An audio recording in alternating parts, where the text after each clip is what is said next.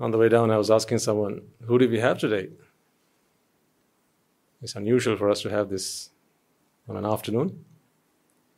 And then someone said, our friends and the families of our friends. So then you're all friends.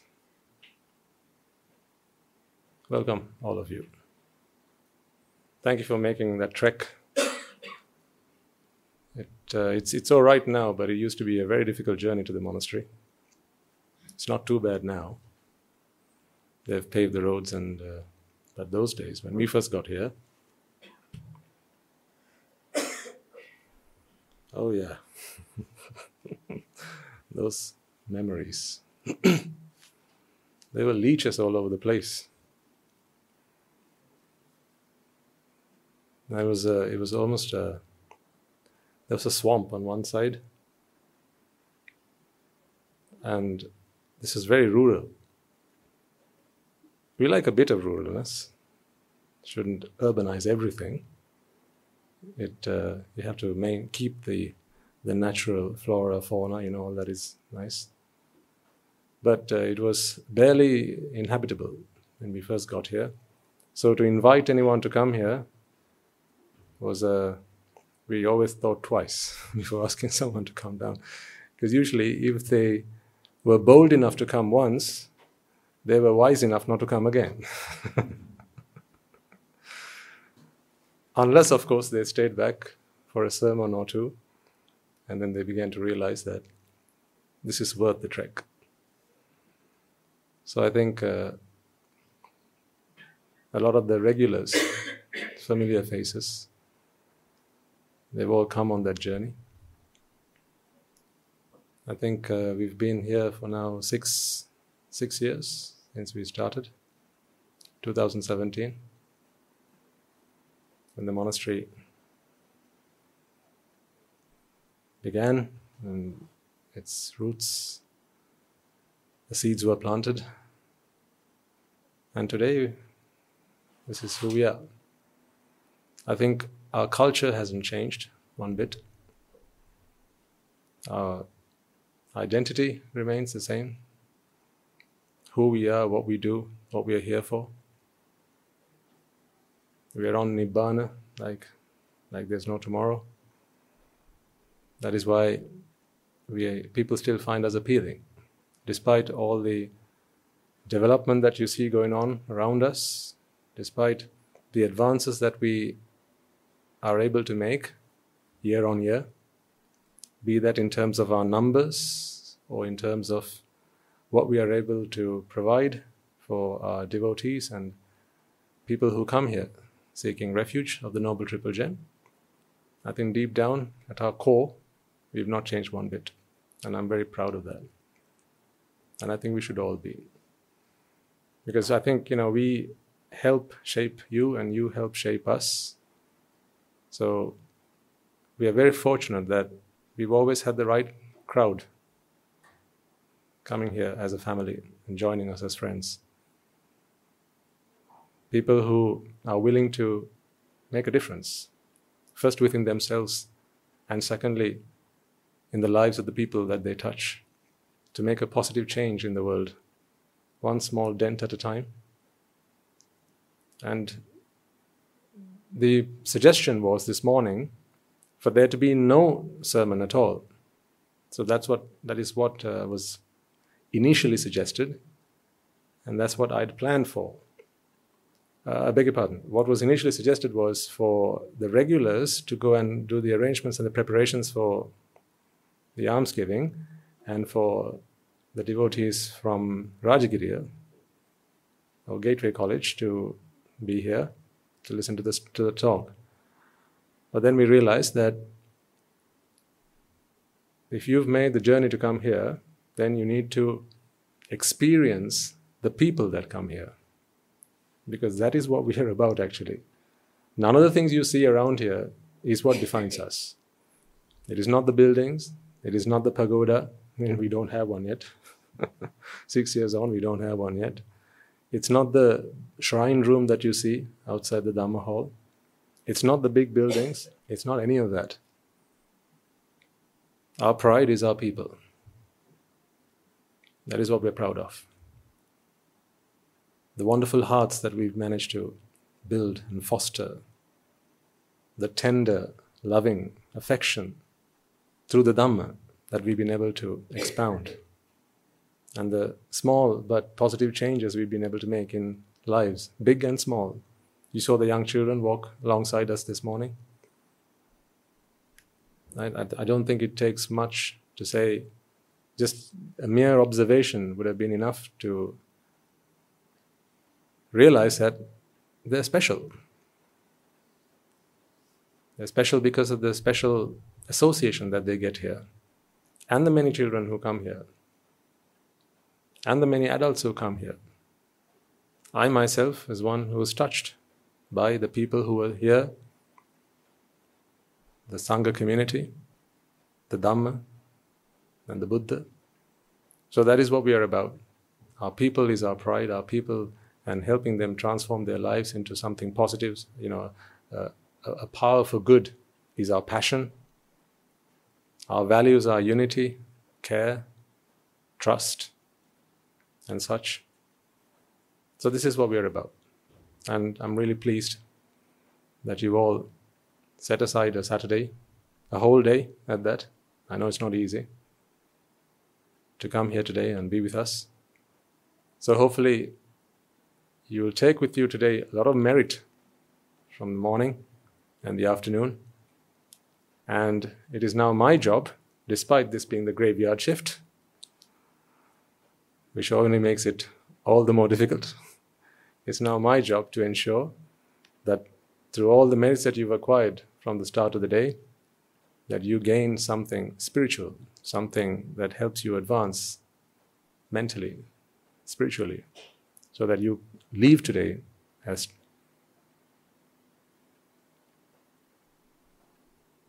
someone who has made an improvement in their lives, in the way they think, in their temperament, in the way they approach challenges in life. So, I think I've got the best part of about a couple of hours before I have to let you all go home. So let's get started then. I will try and make this very practical as much as I possibly can, because I think we have a few new faces. It's a bit of a mixed bag today.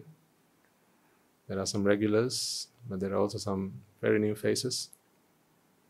And that's always quite... I like that, because you don't know what you're going to hear today. Neither do I. All right. Okay, so let's bring our palms together then. In veneration of the most magnificent one, He who is the most merciful one, He who is our guide and our Father, our teacher, our master, He who came into this world to discover the truth and proclaimed it over His lifetime, and we as His students fulfill that path to achieve the ultimate bliss of Nibbana, which is the one goal that He wanted for all of us. So as we bring our palms together in veneration of the Buddha, let us also remind ourselves that this is our purpose, our ambition, our goal of being here today. So this is an oath, a pledge that we make and take upon ourselves. Namo tassa bhagavato arahato samma sambuddhassa. Namo tassa bhagavato arahato samma sambuddhassa. Namo tassa bhagavato arahato samma sambuddhassa.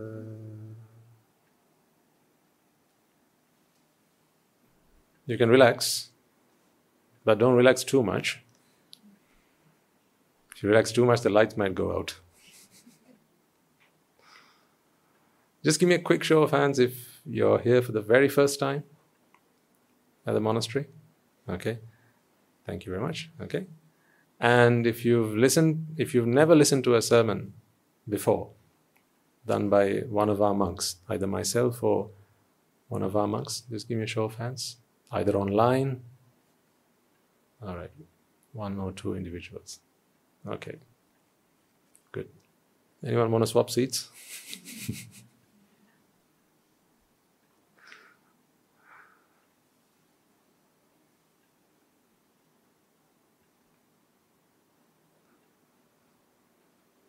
All right. Do you know why I ordained? I chose this life. You know I wasn't born like this.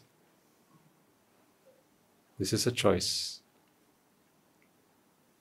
This is not a single choice. It is a choice. This is a multitude of choices. What you see is the result of that. One choice after the other, and as soon as you make one choice, then another choice presents itself to you. And although we sometimes think that the path that our lives take us is mere coincidence, or perhaps just pure randomness, pure chance, I'm not a big believer in that. I don't think that everything is laid down and it is all predetermined, but I think the choices that we make are very important, and that is why we are here to learn how to make the right choices in life. In fact, that is why we are here. To put it quite simply, wouldn't you agree? I mean, why are you here? You're not here for the free lunch that you got earlier on today, were you? No, you won't come all that way.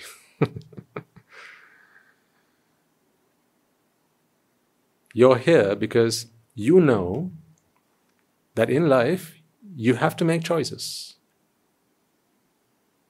And you also know that if you make the wrong choice, you have to suffer the consequences. If you make the right choice, then you get to enjoy the rewards. Yeah? We like rewards, but we don't like this word consequences because it has a negative connotation about it. It sounds very grim. Consequences. Sounds very negative. Sounds very perilous. So we like something positive. We want to be able to be in control of our lives. Would you agree with that? Yeah? To be in control of our lives. Because here's one thing we cannot control. The things that happen on the outside.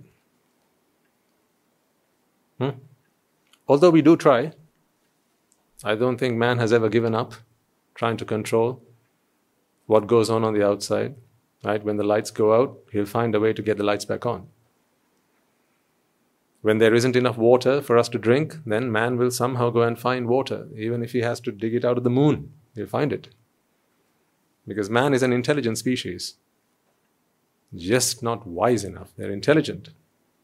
Intelligent enough to go looking for answers to problems that pose themselves from the outside. Now, these problems that come from the outside don't necessarily have to be material. They can be from our relationships. In fact, if I asked you, where do most of your problems come from? What do you think? What would you say? Do they come from material things or do they come from other people? What do you think? Other people, sir. Absolutely, yeah. Other people. I mean, it's an art, isn't it? Learning to live with other people. If everyone was just like me, I'm so easy to get along with, aren't I? I'm talking about how everyone feels, right? I'm just the easiest guy to get along with. It's just everybody else. Yeah? Yes, said every human being alive. Every man, woman, and child says this. It's not me. It's them. So how do we learn to live with them? Because they're hard nuts to crack. If only everyone was like me, life would be so simple. They would always make the right choices, as I do. They'd always pick the right restaurant to go to. But when you have to live in and amongst other people who make the wrong choices, See? It's very difficult. So when other people also make choices, you also have to make choices. Sometimes the choices that they make limit your choices. Yeah? So you say for instance, there are 3 places you could go to. And as a single man, you could probably go to any one of these 3 places. But now perhaps you've got a fiancé or a fiancée, a loved one, or maybe another member of the family. They also can make these choices, and they've already said, I can't come to that 3rd place, but one of these 2, I'm all right with that. But if it was down to your choice alone and nobody else's, that 3rd place was your number 1 preference. See, now what do you do? See, now we have a problem. So when this happens, we have to learn how to mediate such problems. How do we overcome these problems? So we go to classes. We take classes. We take classes like conflict management classes. Yeah, been there? Oh, so have I. Been there, done that, and bought the t-shirt. I know the gig. Conflict management classes. Stress management classes. Anger management classes. That's big these days. Oh, and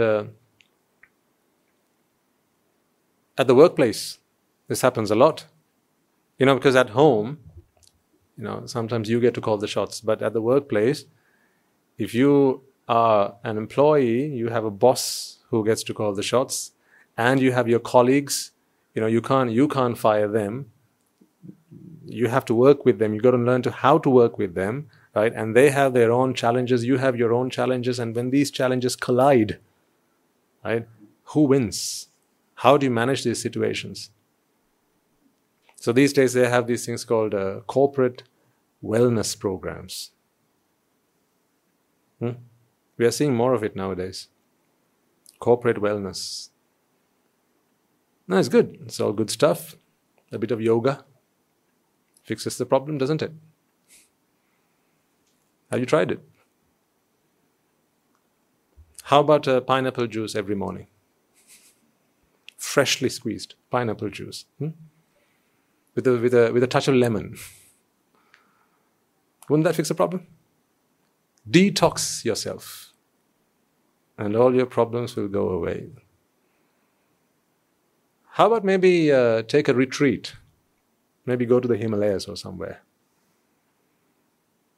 Or get yourself into solitude. Maybe go to some place far away where, somewhere uninhabited. Maybe into the mountains, or perhaps, into the beachside. That's why they give you holidays from time to time. So you can, take some time out of the work, out of your workplace, and, relax. So in the moments you relax, you build up your resilience, you build up you charge your batteries. This is some of the business speak, right? You charge your batteries, you recharge your batteries, you pump up the juice, right? Because you've been drained. So we are always in a struggle, trying to find ways and means in which we can solve these conflicts, because we have to get along with each other, don't we? How tiring.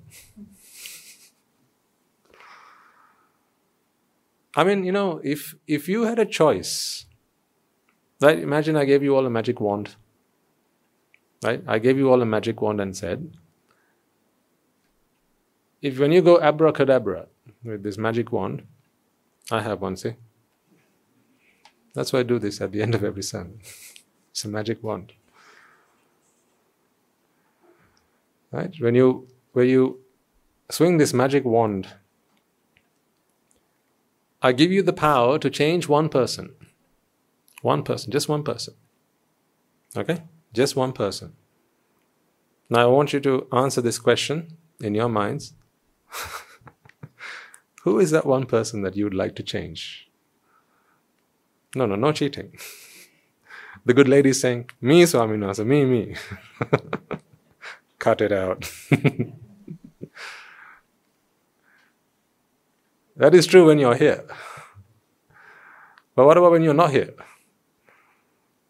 When you're among your friends, or so-called friends, or when you're at the workplace, when you're stuck in traffic. When you're stuck in traffic and you're given a magic wand, okay, and there's just one space ahead of you, you're maintaining your space. You got to keep 2 chevrons if you're driving on the motorway, but if not, at least some distance in case someone has to pull the emergency brake, right? So you have to maintain the distance, and as you're driving along, a rickshaw pulls up in front of you. Now, I give you a magic wand. Don't you wish cars nowadays would come with that as an option? The magic wand. If you opted for a full option car, right, should it not come with a magic wand so that you can go disappear? Or green onto the traffic lights? See, if you were given a magic wand, just forget the Dhamma for a second, right? No cheating, right? And I asked you, who is the one person in this world you'd like to change? I think that you'll all have someone in mind that you'd like to change. For some of you it'll be, it's my husband, Swaminathan sir.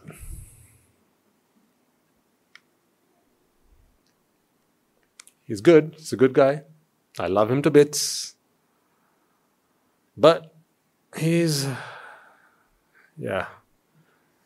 I had a magic wand, there are some peculiarities about him that I wish I could change, and if I had a magic wand, I would do that. That's the one person I'd change, and life would be tickety-boo for me. Ask the husband.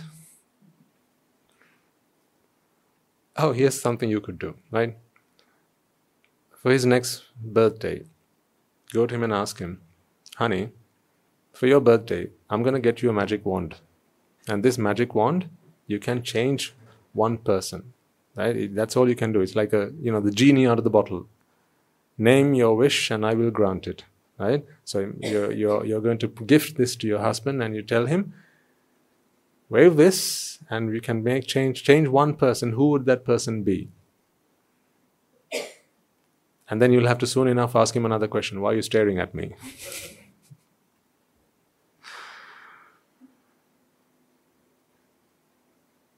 What about at the workplace?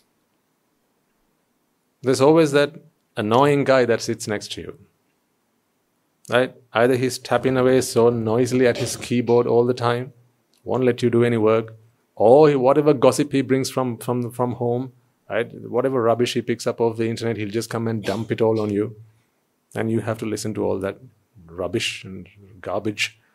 Or he'll just go on about how the economy is in such a state and the workplace is so such a drain and they're not getting the pay rise that they wanted and no bonus at the end of the year.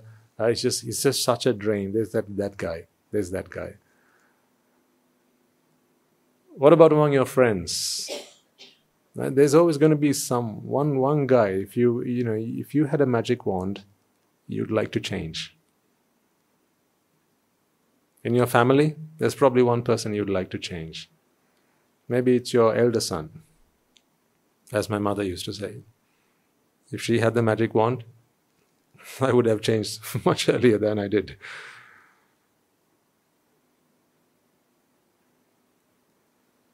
So we always think that the problem is out there. Honestly, if you had a magic wand and said, this can change one person, I feel that pretty much everyone in this world, virtually everyone in this world would say, I have a person in mind who I'd like to change with this. And that person is not you. Am I right? That person is not you.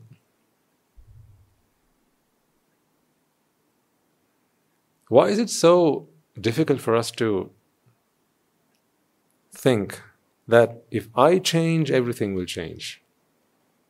Why do we feel, and it's not just a feeling, we are convinced, aren't we? We are so convinced that the problem is out there. Change the others and the problem will go away.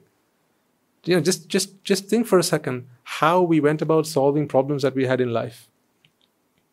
Have you never shouted at anyone? Like really had a go at them? Never? I mean, I'm not talking about, your children because they were doing the wrong thing, and if you didn't shout at them, they would have just completely done the wrong thing. I'm not talking about that. You were angry. You were actually angry. You were angry. And you had a go at them. You really told off. And here's the best part. Sometimes later on, when you recollect the incident, you regret. And then you think to yourself, how low could one guy get? Why did I say all those things? Why did I have to say all those things about his family? What's his caste got to do with any of this? What's the fact that he's poor got to do with any of this? What's the fact that he's not educated got to do with any of this?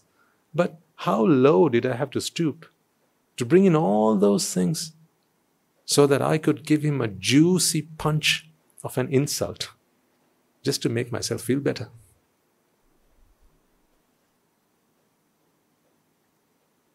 See, aren't there times you regret in life for some of the things you say?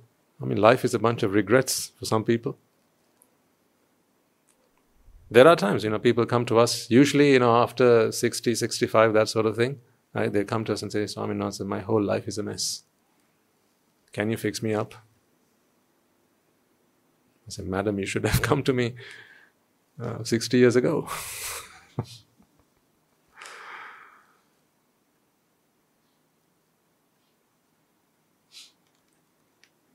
When do we start? When is the right time to start? You've heard of the sasana, you know what the Buddha is, right? You know who the Buddha is, you know the Dhamma, right? And you know that this is a transformation that we need to make in our lives, right? You have to become virtuous, you have to practice the path, right? We have to fulfill our paramita, right? So our perfections and so on. When do we start? When is the right time to start? Who here is too old to make a start, I ask? Who's too young, by the way? But are you too young? How old are you? 12. He's only 12.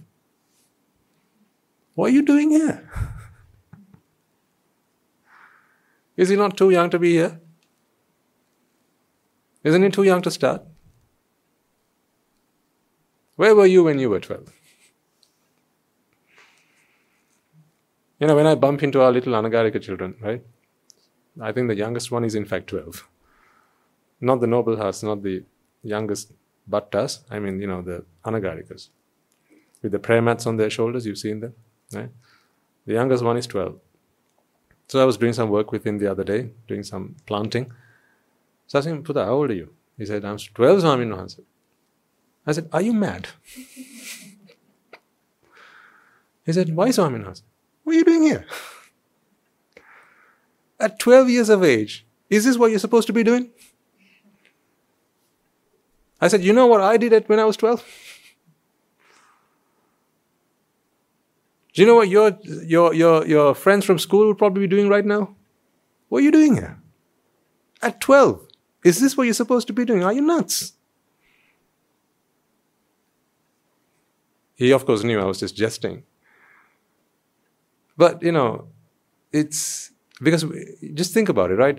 We feel, and this is typically the case, when you look around, right? Usually people feel that the time to start the sasana, the time to start to make a change internally, this internal cleansing, this internal purification, this, reaching out to something bigger than you, reaching out for greatness, right? Trying to make that internal transformation is probably something you've got to start after you retire. Right, you've got a family going. You've got your estate. You've got your property. You've got a good income coming. Right, you've done your retirement planning. Right, all that is done and dusted. And now, when everything has settled down, right, it's time to start thinking about the afterlife. It's now time to start thinking about the afterlife. What's going to happen when I'm dead. What's this thing called karma? When is it going to come and bite me on the back? How do I run away from that? Because you're reminded of some of the things you've done in the past. And people start saying, now you're old, you better start doing something about your life. Right? Tick tock, people say as they bump into you. When is the right time to start? Is this child too young? Are some of you too old? What's the right time to start? This is an answer you have to come up with on your own. What is the right time to start? The right time to start, I think, is when you're ready. You start when you're ready. How do you know when you're ready? How do you know when you're ready to start? Are you ready to start? Sir? Do you think you're ready to start? Madam? Sir? Are you ready to start? Or did you just come here for a trial?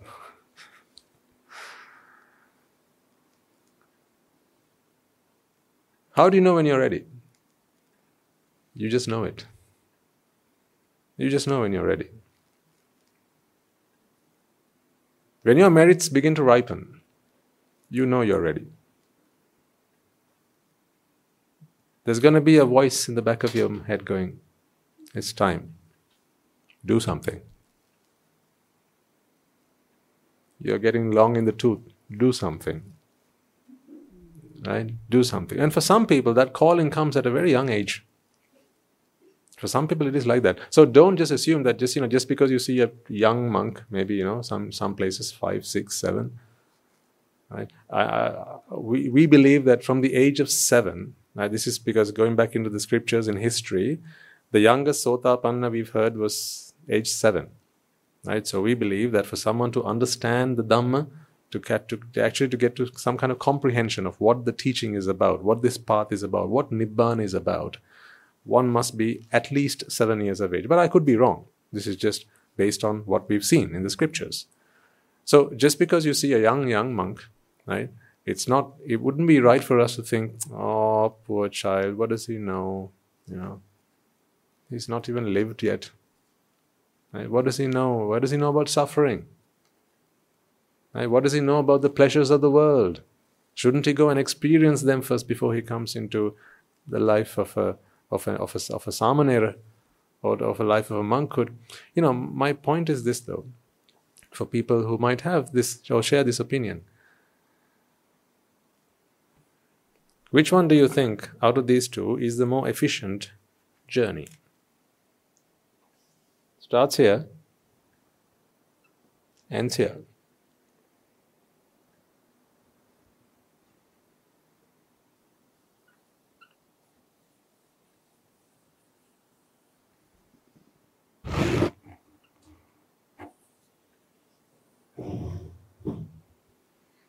There's that.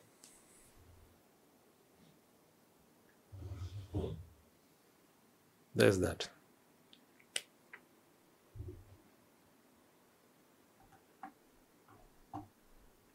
If you had to make a journey from point A to point B, okay, and the sooner you get there, the better, and you're not paid for the miles traveled, you get paid when you arrive at your destination for having arrived at the destination, not for distance traveled, which of these journeys would you take? A or B? The blue path or the black path? Which one would you take? Sure? Why? Because you learned for math and for physics the difference between displacement and distance traveled.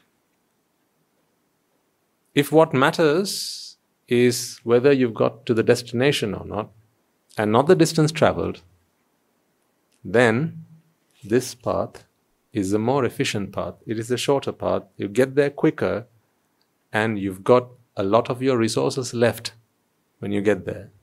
Whereas if you've traveled all this way, all the while you're traveling, You're expending resources that you have. What is this resource I'm talking about? You know, this is a metaphor, right? Or a simile, if you like. What is this resource I'm talking about? What did the Buddha say was most precious for human beings like you and I? Life, absolutely, life. Life.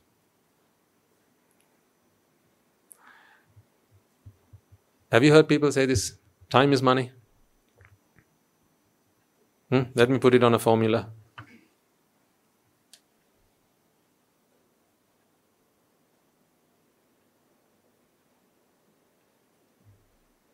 Time is money. You've heard this? I mean, some of you might have even uttered this. Time is money, hurry up, chop, chop, chop. Let's get going, come on, come on, come on. Time is money. See, I have one problem with this.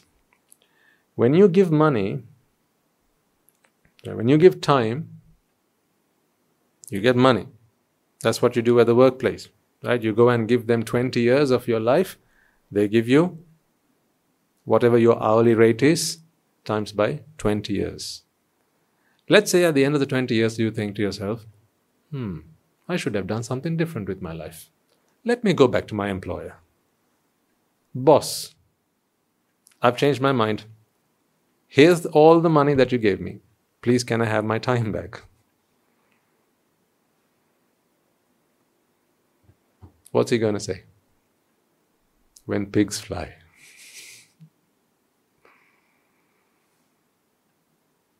Can you agree with this?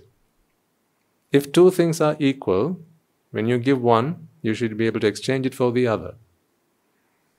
When you give time, you probably can get money, but when you give money, you can't get time. So time does not equal money. This is wrong. Get this out of your heads. I know why people say this, because in business, time is money. But when it comes to your life, time is not money. When it comes to your life, ladies and gentlemen, there is nothing that you can value as an equal to time. It is priceless. Because it is all you have and it is all you don't have. The one thing that you have and the one thing you don't have, they're both time. So, time spent from getting from A to B, on the blue line, it took you 60 years. On the black line, it took you 6 years, 7 years, 10 years. If after all is said and done, at the end of the day, you're all back here, as you are. Look at yourselves. Look at me.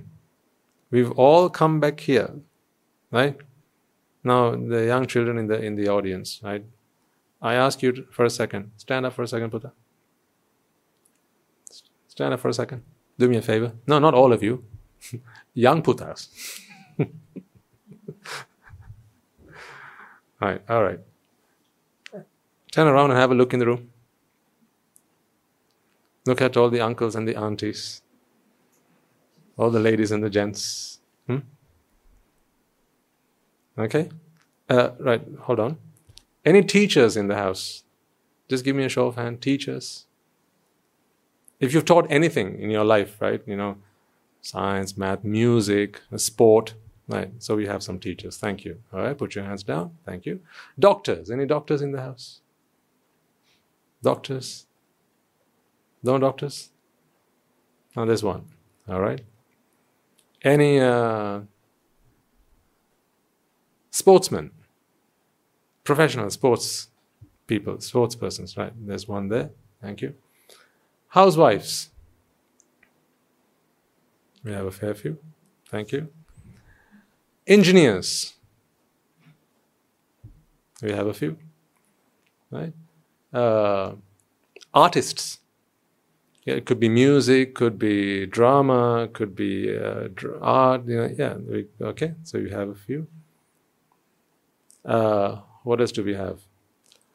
People who are in the legal business. Lawyers, solicitors. We have one. Thank you. Right, so this house, Buddha, it's got everyone here. Okay? Sit down. Right. Here are the teachers. Here you have the engineers. Here you have the doctors. Here you have the lawyers. Sorry.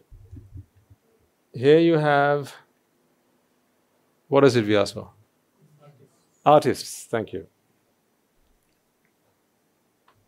Housewives, house husbands, right?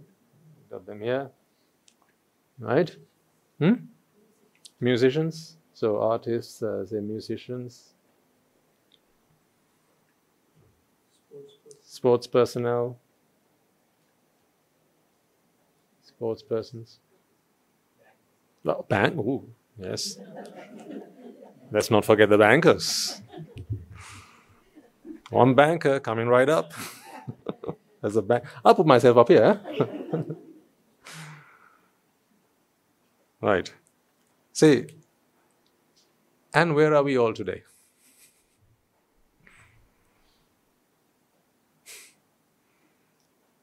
And where are we all today? Right here, right now, where are we all? Under this one roof, in the presence of the supremely enlightened Buddha. These young children, they are inspired by yourselves. They're inspired by you. They aspire to be like you. In fact, if I got one of them to spend, say, a weekend with one of you, right? Fine gentlemen, ladies, right? If I got them to spend a week with you,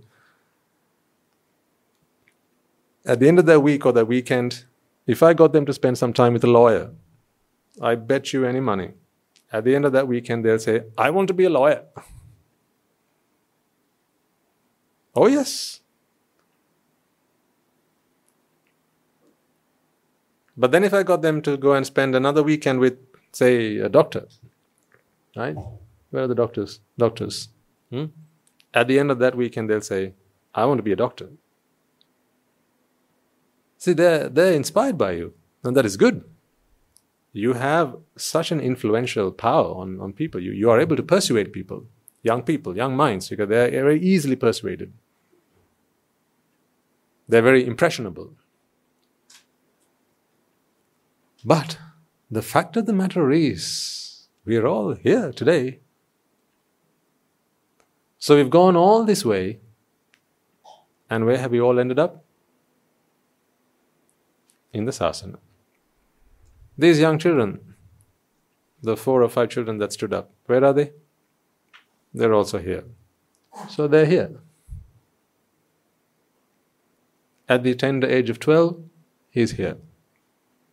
Some of us, we spend 20, 30, 40, 50, going 60 years driving around the town, going here, there, anywhere, sometimes lost.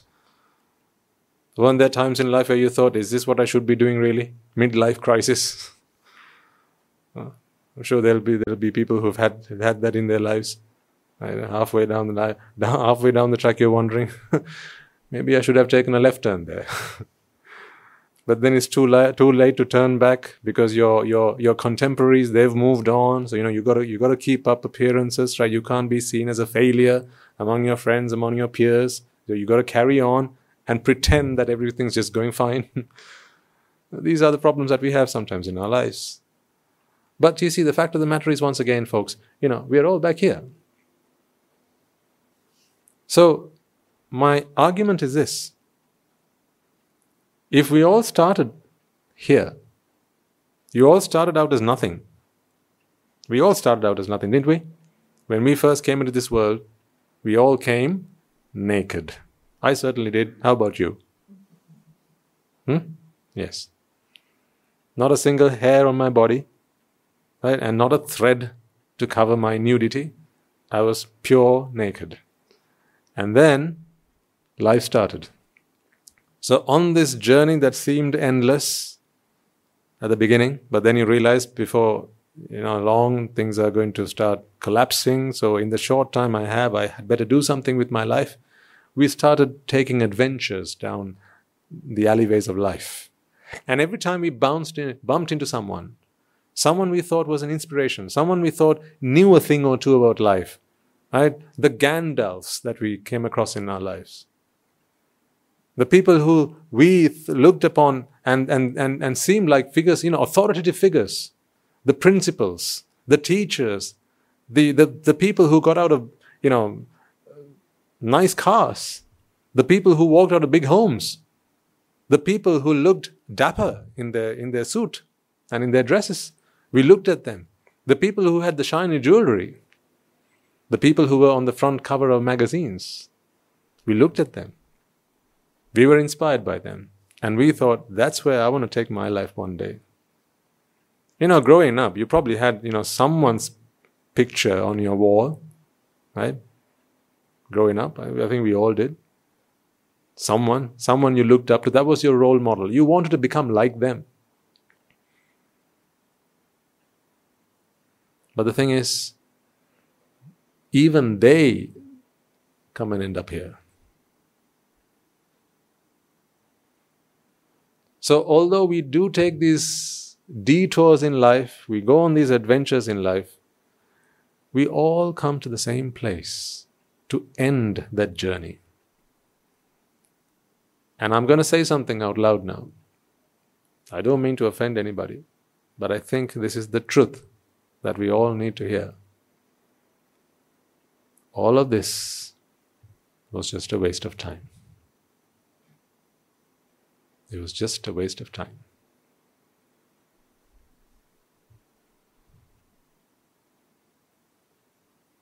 We've got the money to show for it. The bank account is full. We've got a big house to show for it. We've got a few ships in the dockyard to show for it. Perhaps we've got a few, maybe we've traveled the world. I've got home, one here, one there, one in the other place, to show for it. I've got 50 acres of tea to show for it and 100 acres of rubber to show for it.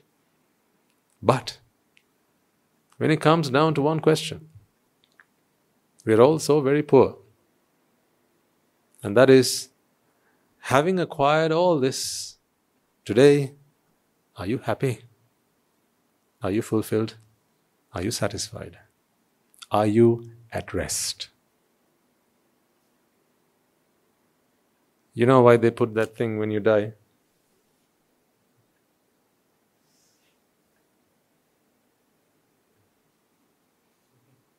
Your tombstone, what does it say? Rest in peace. You can put finally.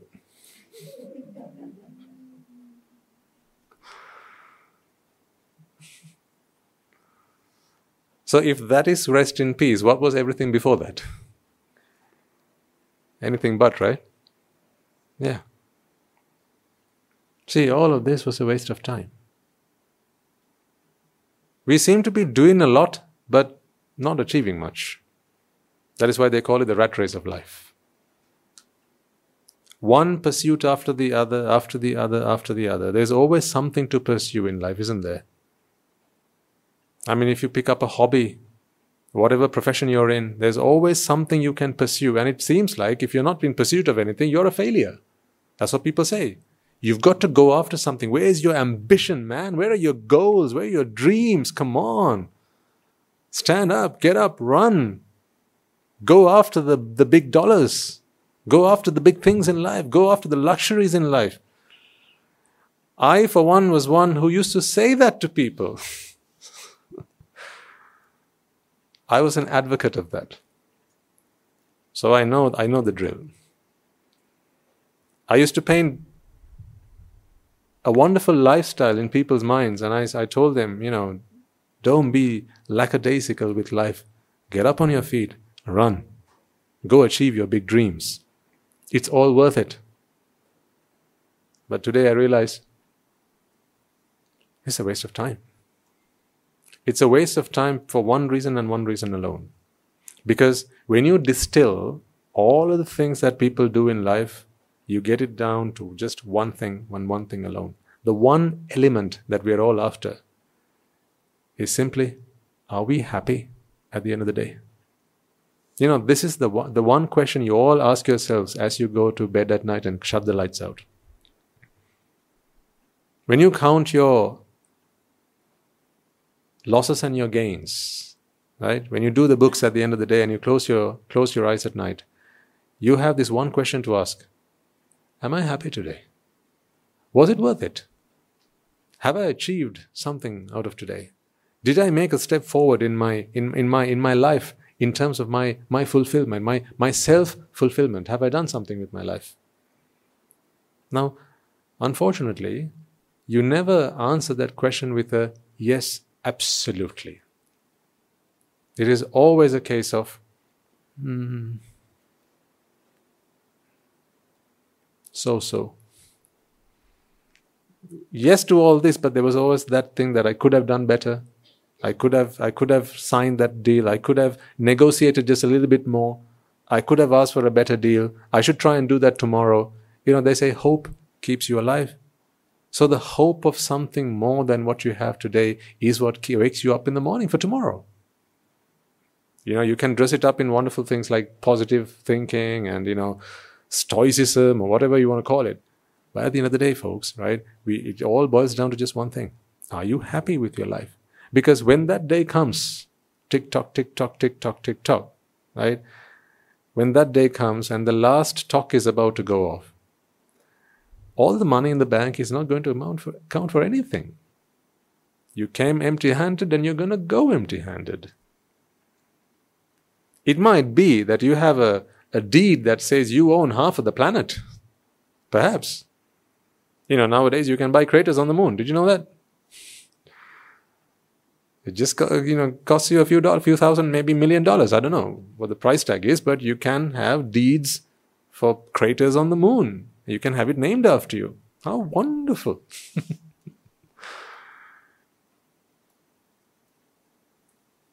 When people take you for a monkey. We talked about this at Rajagiri. How people take you for a monkey. See, when someone says, you own half the moon, I just say, someone says, you own half the moon. Do you really? If someone actually said, you own half the moon and here's a deed to show for it. If someone came and said, no, I own half the moon, you can actually go and stand in court and argue a case and win it because you actually do own the moon. Because, half the moon, because you've got the paperwork to show for it. But do you actually own the moon? Do you? It's just a sense, a feeling that you own it, right? But say, now I'm going to take this a bit deep into the Dhamma, okay? Just one step deeper. Sometimes it seems like life's struggle is all about being able to say how much of the things in life you own, how much of the things in life belong to you. Sometimes it feels like, for some people, that is what life is about. So that at the end of their life, they can look at everything they own and say, I own this part, I own that part, I own land from here, I own these shops, in this line of shops, this parade of shops, all belong to me. These islands over there, they belong to me. You can even see it on the map. You can see them from the moon. That island over there belongs to me. Right? These businesses, I'm the empire. I have an empire. It's a conglomerate. Lovely words, aren't they? It gives you a nice feeling, doesn't it? It's amazing when pride, this evil called pride, when it settles in the mind, people can take you for a real ride. Answer this question for me. 2 people walk up to you. One person says, I need 100 rupees. Give it, please. That's one person. Another one says, Sir, Madam, you're so kind. I know you are. You're the most generous soul I can think of. Please, madam, sir, could you, would you, kindly, out of all the compassion in your mind and in your heart, please give me 100 rupees. Here's 200. Keep the change. What was the difference? One made you feel good. One made you feel good. You know, what is customer service after all? I worked in the business. I used to be a bank manager. I used to teach my people how to get business out of people. So it was a rule at the bank we used to work. You have to use the customer's name. So when a customer walks into the branch and they hand in their card, the first thing you have to do is take the card, look at the name and go, "Oh, Mr. Jones, how nice of you to come in today." And Mr. Jones saying, "God, these people know me. They treat me like they treat me with value. They actually called me by my name. They know me. I must be well known in these circles." And then they say, "Sir." Nobody calls me sir. Nobody treats me like that. But when I come in here, they call me sir. When I come in this place, they call me madam. So I must be very important. If you can make someone feel important, you can get a lot of things from them. You can get a lot done from them. Just make them feel important. If you take this book, I'm sure most of you will have read it, The 7 Habits of Highly Effective People, and another one, the book on influencing people, how to make friends, how to win friends and influence people, the 7, the habits, the behaviors, right? One of the first things they say in that book is, when you speak to people, use their name. Because when you say someone's name, they feel very important because they believe that they have become an important part in your life. So what does that tell you about people? What does that tell you about that mentality? Why does it make you feel good when someone calls you madam? Why does it make you feel good when someone calls you sir? Just think about it for a second, folks. This is how, I'm not saying we should stop doing that from now on, okay? Because these are the social norms, these are the good manners, the behaviors, the politeness, courtesy, right? We need all that. It is all part of being Suduministo, right? We need that. Treat others with respect, treat others as you would like to be treated and all that good stuff, right? So we need that. Let's not stop any of that. But my point is this: why do you feel good? How does someone feel good when they are addressed with something like sir, madam, professor, doctor, right? These are some of the titles that we have come accustomed to using. Then now for these doctors, some people when they give their name, they say, "I'm Dr. so and so." Actually, they're medical doctors, not academic doctors. They're medical doctors. See, now if you're a doctor, you'll say, "I'm Doctor this." But what about if you're a coconut plucker? You don't say, "I'm coconut plucker Siripala," do you? But you say, I'm Dr. Vikramarachi. But say if you're a potter, you don't say, "I'm Potter Samarapala." You don't say that. Because again, this is ego. We like, it's like a soothing balm to the soul when our egos are patted, so we need to be mindful of this because otherwise we become victims. Then people can get all sorts out of us. They can make us do things that we wouldn't want to otherwise. But that aside, my concern here is this. From your perspective, from looking at it from your angle, if that makes you feel better, if that makes you feel good when someone gives you praise, gives you honor, right? Then something's wrong. Because it's like a flower waiting to blossom. If the mind feels that it is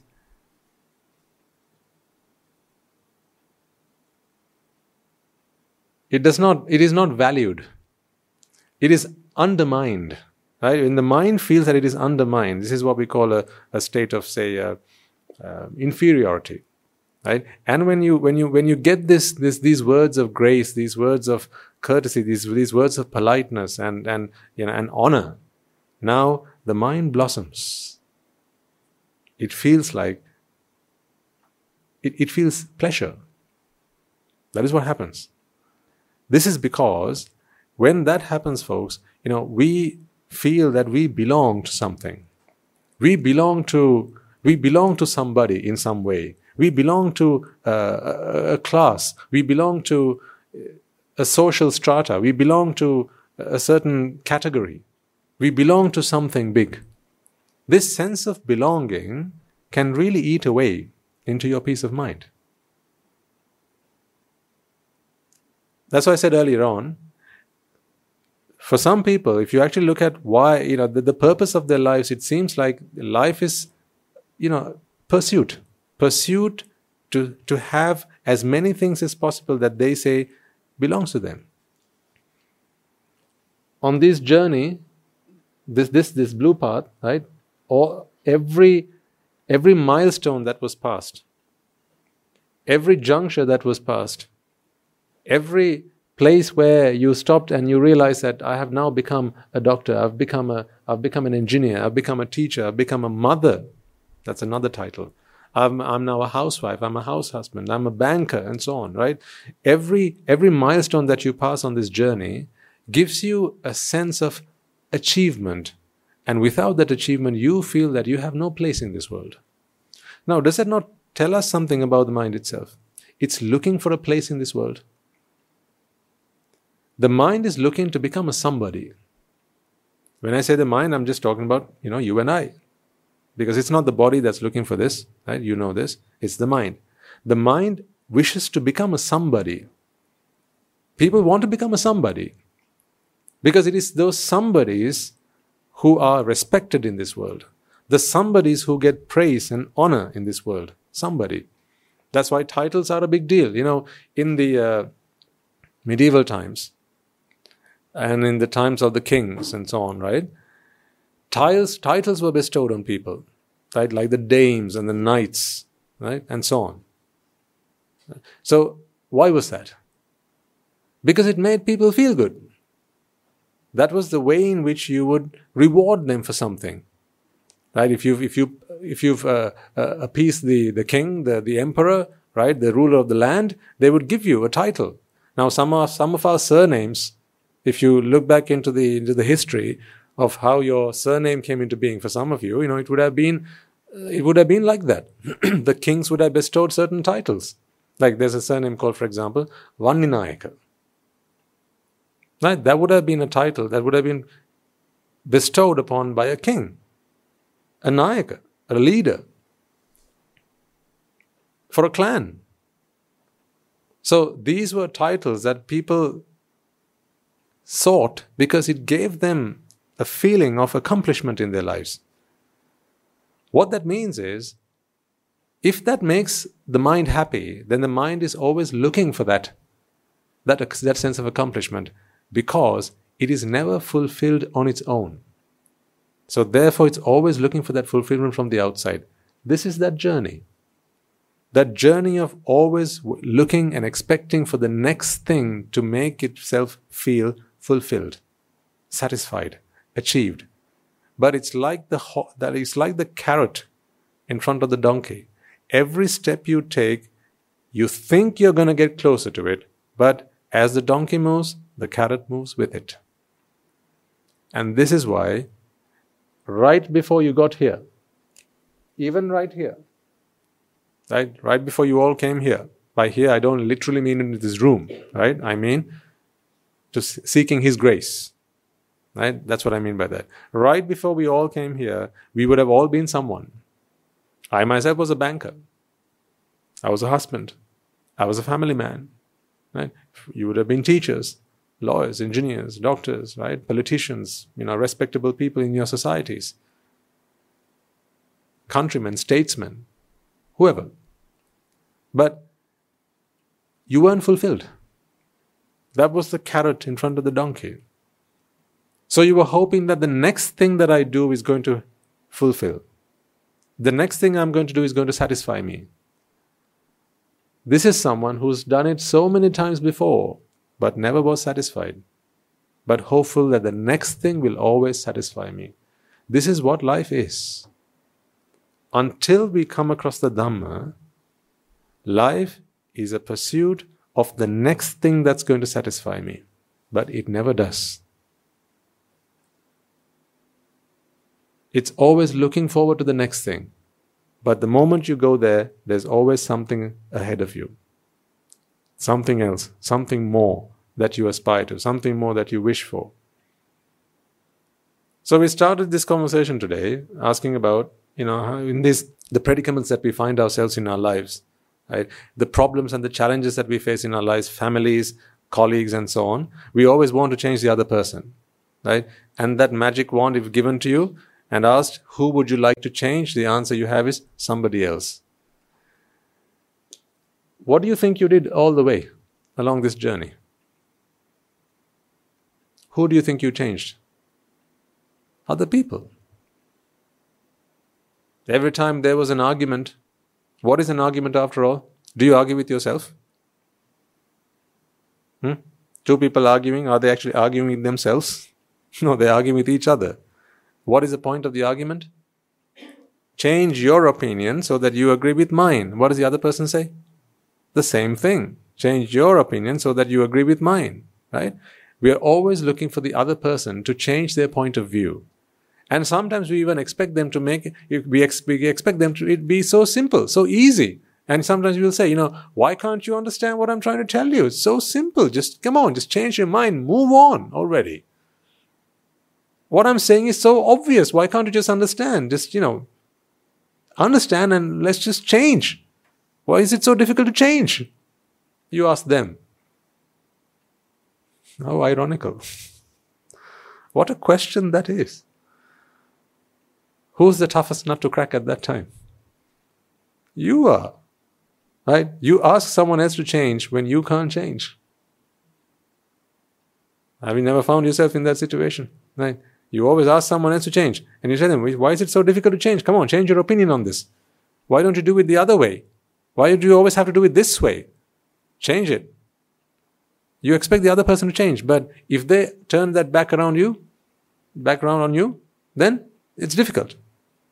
When it's so difficult for me to change, I expect other people to change. Why is it so difficult for people to change, actually? Why is it so difficult for people to change? Is it difficult for you to change? If so, why? I'll tell you why. Even when you know that what you are looking for is the wrong thing, sometimes it's still difficult to change. Even when you know that you shouldn't be doing this, you shouldn't be saying this, you shouldn't be going after it. Like, let's take a very simple example, right? You have something that is due tomorrow morning, the following morning, right? And you know that now what you ought to be doing, now I think the young children can relate to this as well, right? You've got some homework that is due in the following morning, or you have a test the following morning, right? And what you're supposed to be doing right now is doing your homework, doing your revision, doing your studying, but there's a game on. The game's on, the cricket's on, the final is on. Now you know what you should be doing is going and doing your revision. You know what you should be doing is typing up that report, but you seem stuck. Right? As you try to lift yourself up off this seat, what happens? Throughout the world, gravity, the force of gravity is 9.8 newtons per meter squared. But where you are, It's 980. Is it not so difficult to stand up at that time? When you pick up the remote and there's the off button, every other button is so easy to press except for the off button, that red button. One tap on that and the TV goes off. But it's so incredibly difficult to do that. Why do you think that is? See, these are the challenges that you have in your life. And then you ask this question, why do they have to play the game just a day before my exams? See, you'll even ask that question. Why do they have to put this on the day before my exams? Don't they know that the following day is A-levels? How unfair. Scholarships exams tomorrow. Why are they putting the cricket match on today? I mean, sometimes even the adults at home will be arguing about this. How unreasonable that they do this. Don't they know that young children will be at home wanting to watch the games, right? Why are they doing this? They should be doing it after the exams. See, once again, you have the magic wand, and who do you want to change? People outside. It's so very difficult to turn this back on you, isn't it? Why is it so difficult, I ask you? I'll give another example. You've just had your blood reports. Blood sugar, borderline high. Cholesterol, high. LDLs, your low density lipids, almost fatal. Unless you start making a change in your diet, right? The doctor said, at best, a year. Right, this is serious. So you better start making some changes, and no more sugars, no more fatty stuff, right? If you love life, you better start making some changes and get some exercise while you're at it, the doctor says. So now you know what you need to do. You believe the doctor, right? The doctor is right. The doctor is always right. But you know what they do in these supermarkets? Terrible things they do at supermarkets. And the TV adverts. Don't they know that there are people at home who are obese? Don't they know that there are people at home who are, who should be on a diet? How selfish of them. How thoughtless of them to be putting those adverts on TV where they say, right, these juicy sausages, succulent sausages. Huh? What would you do with a magic wand? Take out all the adverts, right? Ban the adverts. Ban all these adverts. The high fat, the high sugar adverts. Ban them all. Because they're making life difficult for you, aren't they? See, if only, and I'm all right. If only they changed. I'm all right, right? It's not my problem. I'm all right. But if only they changed, if only they could be a little bit more thoughtful, then the whole world would be fine. In Sivamaga, which is our Dhamma school at the monastery, recently we did a drug awareness program. One for the girls, one for the boys, right? And soon enough we'll be doing one on abuse, child abuse. Because we want to save our children. Because they're very special children. These children, they're very special. Now they don't want to waste their time like you. They know their goal, they know the path, they want to go straight for it. Bullseye.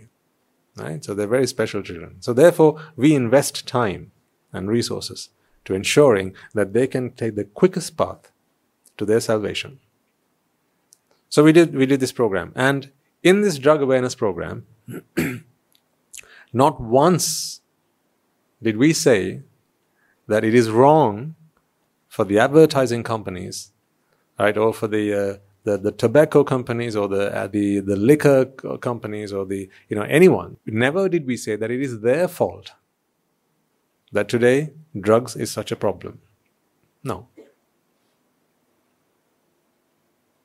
When you saw the moon, when you looked at the moon and you saw the rabbit on the moon, right? To convince you that there is no rabbit up there, what did Mother do? Did she take a rocket, go to the moon and change it? Did she reconfigure the moon so that you wouldn't see the crater that looked like the rabbit? Or did she just make you aware and tell you, Puta, although that looks like a rabbit, it's not really a rabbit. Right? The fault is in your thinking. It's not the world out there. That's what she did, right? So when we talk about drug awareness programs, right, we never say that the problem is out there. The problem is always with you. There's no point trying to fix the outside world. No matter what we're talking about here. If you're angry, there's no point trying to fix the outside world.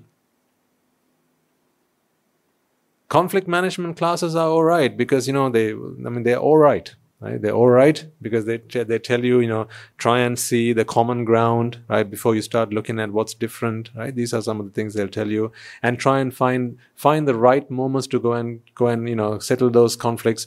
Don't go when they're busy, right? Maybe take them out for a coffee, right? Show that you are willing to compromise. These are some of the techniques that they'll teach you. But again, you're expecting a change to happen on the outside. What if it doesn't?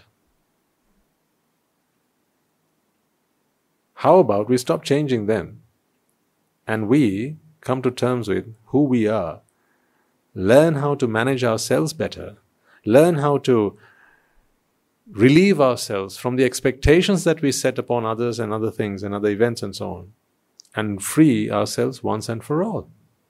That is achievable in the sasana. That is what we have come here for. All of this journey, right? All these ups and downs, ins and outs, all this is a waste of time, I say, because none of this helped you get to your ultimate goal.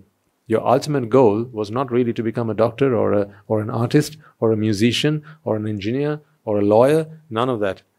We've asked, why do you want to do these things? Just think about it when you were younger, right? When you were just a young child, someone said, Puta, what is your ambition? Right? You would all have said something. You would have said something.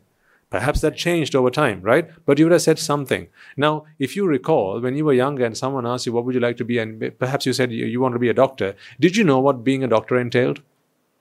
I certainly didn't. I didn't. When someone asked me, what do you want to be? I said, doctor. Well, I didn't know what that entails. But I knew one thing. If you become a doctor, you can be happy. At least that's what I thought. And so everyone who I met, anyone who had an ambition to go on to become somebody, if you ask them why, they won't tell you the ins and outs of it because they don't know the ins and outs of it. But what they do know is if they fulfill that path, if they walk down that path, then eventually they will get to this thing called happiness. So you've come all the way here and you realized, I've achieved all these things, but I'm still not happy.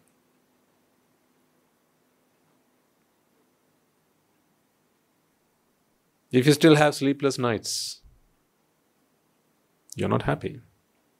If there are still things that bother you and annoy you, you're not happy. If there are fears in life, you're not happy. And those fears can be little things, can be big things. And it could be something little, like I've got an exam tomorrow, and you're worried, you're stressed. Someone told me recently that is why I mentioned the corporate wellness stuff. Right? In organizations these days, they're making big investments apparently to incorporate corporate wellness programs into their organizational regimes to try and help their people, their staff become more resilient in some of the challenges that they have in life. And a proposal actually came to us and said, Swaminathan, isn't this a prime area where we can actually do something and help actually people try and understand, make sense of some of the challenges in life. Because people are spending big money on this type of thing. The truth is priceless. So I don't think happiness should come with a price tag. Come on. Should happiness come with a price tag? What do you think? Sir? No. It is what we all deserve. Every man, woman and child deserves to be happy. But nowadays, it comes with a price tag. See, in the world we have this thing called poverty. right? And I don't mean like if you don't have something to eat, right, and you're hungry throughout your most of the day, most of your life you're hungry. Or I don't mean like living under I don't mean impoverished. I just mean poverty by the definition where people say there are things we want in life but we can't get them. I'd like to have a car, but I can't have it. I'd like to go on a holiday once in a while, but I can't do that. I'd like to have a party, entertain my friends from time to time, but I can't do that. So I think, I'm poor, right? It's a shame that people think that because of that, they're poor. I'll tell you what they're poor in. They're poor in happiness, because they believe that to be happy, you have to buy happiness. Like a loaf of bread, you have to buy it. In the same way, people believe that they have to buy happiness. And happiness is in the objects, in the places you go, in the things you buy at the store, right? In the people that you have to meet and for whose presence, whose time or whose companionship you have to pay money. So therefore happiness comes with a price tag. So when happiness comes with a price tag, now people are poor. Because you can't afford happiness. Let's say you want to go for 2 weeks to New York. The thought just occurred to you.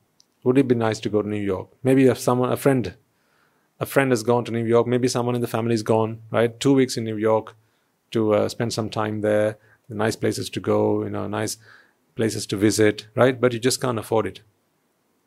If you want something and you can't have it, how do you feel? How do you feel? Unhappy. You want something but you can't afford it, you feel unhappy. How do you become happy now? What do you have to do to become happy now? In that situation? Somehow try to find a way to afford it, right? So either you beg, you borrow, you steal, or you earn.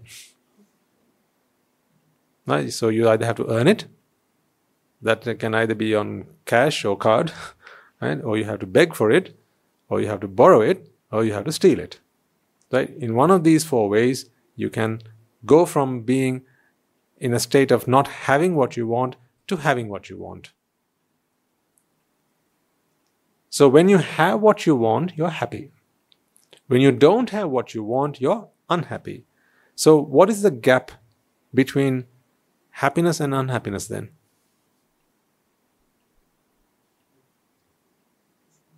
The means to acquire what you desire. So therefore, if you did a census throughout the world, right, and you ask people, are you poor? I don't mean, like, as I said, impoverished. I don't mean, they don't have anything to eat, nowhere to sleep, nothing to wear. I don't mean that. They've got fresh water to drink, they've got clean water, they've got sanitation, they've got something to eat. They can live. They're living a life, right? Reasonably good life. But you still say, because people, do you know that? Think about this for a second. Don't we all have that relation in our family who, when you go to them, like maybe say once a year, once every 2 years, they're always, people, I don't have this, can you help, akka, can you help me, akka? Don't you all have someone like that in your family? They're always the one who is saying, can I borrow a little bit of money? I will give it to you back on Tuesday. This Tuesday that never comes. There's always the beggar in the family, right? But your parents were very reasonable. Like, they split everything up evenly, everyone got their share, but they are never content. Because they're never content, whatever they get, they will keep on spending. Why do they keep on spending? Because they haven't realized that happiness doesn't come with a price tag. They think happiness comes with a price tag. So whatever they get, they'll go spending that because happiness comes to them with a price tag. What they haven't realized is happiness is at home. Happiness is with them. You don't have to buy happiness.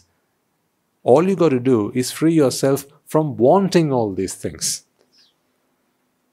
If you can put a lid, if you can put a cap on the things that you want and therefore become content, now you are happy. In the Buddha Sasana, what we do here as a monk, this is the first question I asked you. Why do you think I become a monk? Right? Why have I chosen this lifestyle? I decided to become a monk because I realized that there's a way in which, instead of changing the world out there, I can change myself. And in doing so, I can achieve ultimate happiness. That's why they call it ultimate happiness. It is the ultimate of all happiness. There is no happiness beyond that. That is happiness, full stop. There is no happiness beyond that. I have learned that there's a way I can master my thoughts. I can. There's a way. And we are somewhere along that. We've made good progress. I'm happy to say. That is my pride. Things that used to bother me, things that used to annoy me, things that used to make me angry, they don't anymore. And that is not magic. It's not magic. But those days when I was walking down these alleyways, I got the things I wanted, somehow managed to find ways and means to get what I wanted, but I was still, I would still be angry, I would still be annoyed, I would still be frustrated, I would still be disappointed. By the love of God, if I can say so, I never felt suicidal, but there are people who've got everything they could ask for under the sun, but they still feel suicidal. Now you tell me, does happiness come with a price tag? See, is it not such a shock that you look at some of the third world countries, right, where people live, in dire straits, right? They can barely make ends meet, and they live all right. Whereas in some places, they've got everything they could hope for, every dream within reach, right? And people want to go and jump off a bridge. I mean, does that not simply baffle you? How is that possible? Did you see there were some young men who came today? I think they were from a mentally handicapped institution, right? So I think every Dakine I see, they come regularly. So someone organizes that, and they bring these young people along, and wonderful for doing that. I was looking at some of them and thinking to myself, because I saw a few young people in the audience, looking at them, observing them, and that's all right. And I wished that they were thinking what I was thinking. I was looking at these young men who, forgive me for using this word, were mentally retarded, right? I don't mean it offensively, it's just the word that they use out there, mentally handicapped, right?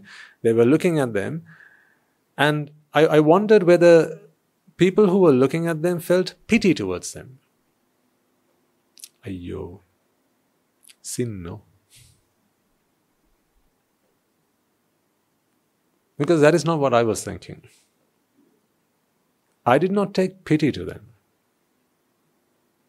I looked at them and thought to myself, how grateful I should be for what I have, and therefore, am I doing enough with what I've got?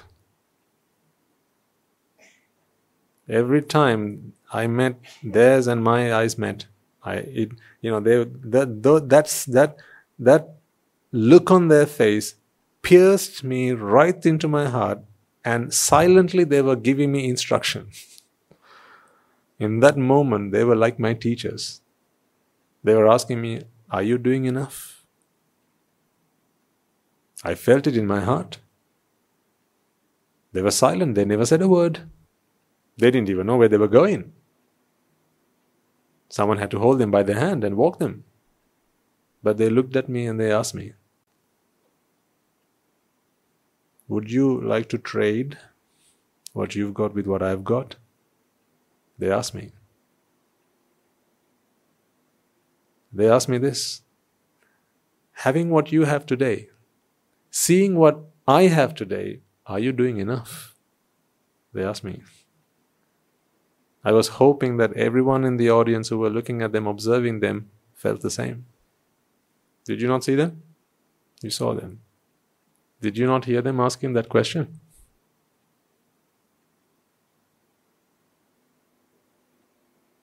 Are you doing enough? I think they're doing more than enough. See, they've come all the way to the monastery. They're coming as close as they possibly can. That's probably as far as they can go. That is probably as close as they can get to this destination. Because there is a natural boundary. They can't overcome that. They can't jump that. They can't change their circumstances. But how about the people who can? Who am I talking about? So I'm never going to ask them, are you doing enough? Because if I did, they would come back to me with the same question. Are you, Venerable Sir? So I ask you, lovely ladies and gentlemen, are you? It was not a sight to take pity on. It was a sight for us to remind ourselves, are we doing enough? Are we still using that magic wand to try and change the world outside? If they are not happy, these young men, if they are not happy, I think we have to change because they are not able to change themselves. But if we do the same thing, when we are not happy, if we expect others to accommodate us, to be more accommodating of us, then what do we have this intelligence for? What do we have the power of thought for? What do we have the ability to think, to analyze, to make self-improvements for? What are we using it for?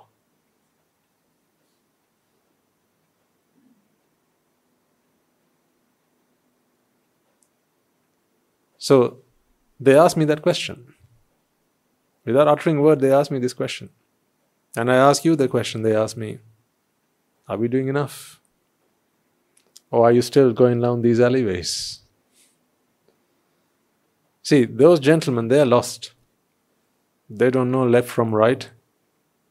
Right? They don't know ahead from behind. So someone has to hold them by their hand, metaphorically and literally, right? And take them. But you, us, we, all of us, right? We have the power of thought. We have the power of will. We can make the right choices. I asked, why are we here? We are here so that we can learn to make the right choices. One choice leads to the next choice, leads to the next choice, leads to the next choice. Every step you took on this journey was a choice. At any moment you could have turned this way and taken the shortcut, but you didn't. Today is another one of those junctions. Today, if you wish, you could take another choice, because a choice has been presented to you. Now look at these young children here. A choice is before them. A choice is before them. The youngest boy is 12. A choice is before them. Which choice are you going to make? Shall we go down this route? That's why I asked them to stand up and look around the room. Because I wanted to present to them their future. The future today.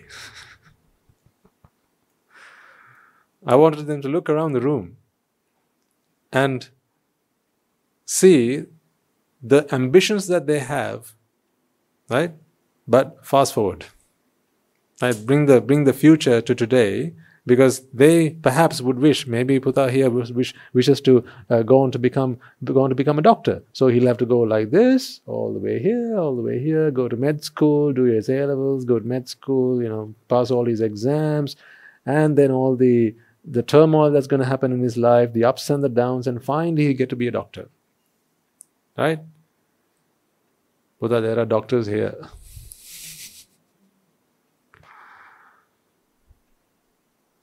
Maybe someone wants to become a cricketer. Where's that on the board? Here we are. Right. So again, this other boy who goes all the way here, ups and downs, the training, all the bureaucracy, right? All that up and down. You come here, and there are cricketers in the house. They're here. So why do all that when you can just do that?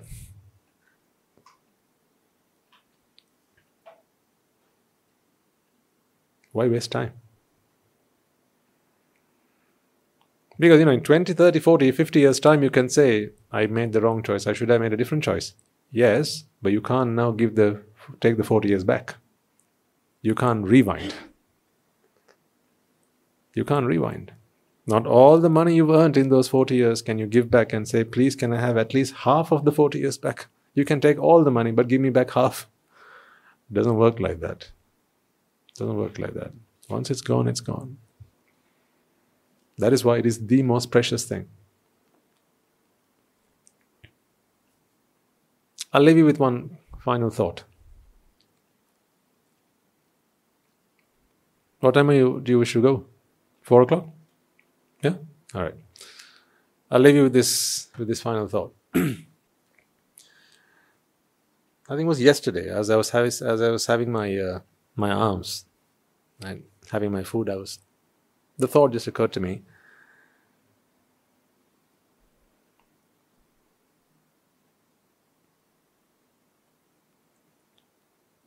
When we feel that things are of value, okay, whatever that might be. And then remember now why the thought occurred to me. Yesterday we had 18 young girls, all under the age of 18, who joined us at the monastery as young anagarikas. That was a fantastic achievement on their part. That was a big leap for them, although only a small step for us, a big leap for them. So, as to mark this big leap that they were going to take, what they did was they took off all their jewelry, right? And then they laid it out on a tray, right, and actually decorated the whole thing, and they came and made an offering of it to the Buddha, and said, Venerable Sir, today we renounce our worldly life. I mean, these are girls, young girls, 13, 14, 15, 16. Can you believe it? You take pity on them. It is not they who you should be taking pity on. They're taking the shortcut. They're taking the shortcut. You saw them today. They were seated on one side of the room, right? So, but they're children who've been coming to our Siyumaga Dhamma school. They've been listening to the Dhamma for a period of time. Some of their parents have already become anagarikas with us. Some have ordained with us, right? So, as a family, they're making such a transformational change in their lives. I mean, very impressive, really, so impressive. So anyhow, as they laid it out as an offering, their earrings and some of them necklaces, bangles and things. It reminded me of the olden times, in the times of the Buddha, how Mahaprajapati and the queens and the princesses of the time, they would renounce all their material things, because I'm sure what they came and laid out there was not the only material possessions that they had, but it was symbolic. What they wanted to say was, we are leaving behind the things that we thought were more valuable than us. That's the thought that occurred to me. Whenever you want to aspire to something, okay? Whenever you feel like you need to go and get something, that could be money, wealth, it could be property, it could be a title, it could be, land, whatever that might be, and whatever an asset that might be, whether material or immaterial. Whenever you feel that you need to aspire to it, you want to go and get it, here's the truth about it, ladies and gentlemen. You feel that you are less than that, and that is more than you. That this thing that you're going after is bigger than you, it is greater than you, it is more valuable than you. That is why you wish to acquire it, so that you can then feel that you have come to that level. I'm talking about how the mind works. This is the psychology behind it. Take an example. Let's say you see a nice house. Now you're driving past the street, you see a nice house, and you think, I'd like to buy a house like that. When you see that house, I'd say it's 10 bedrooms, right? Nice garden, big house. It's almost a mansion, right? Now, it's perhaps as it stands, you can't afford it yet, perhaps, but you have a dream. You dream, right? You think, right, in 5 years' time, I'm going to be able to afford that house and I want to buy it. Right now, what is of more value? Your time, your life, or the house?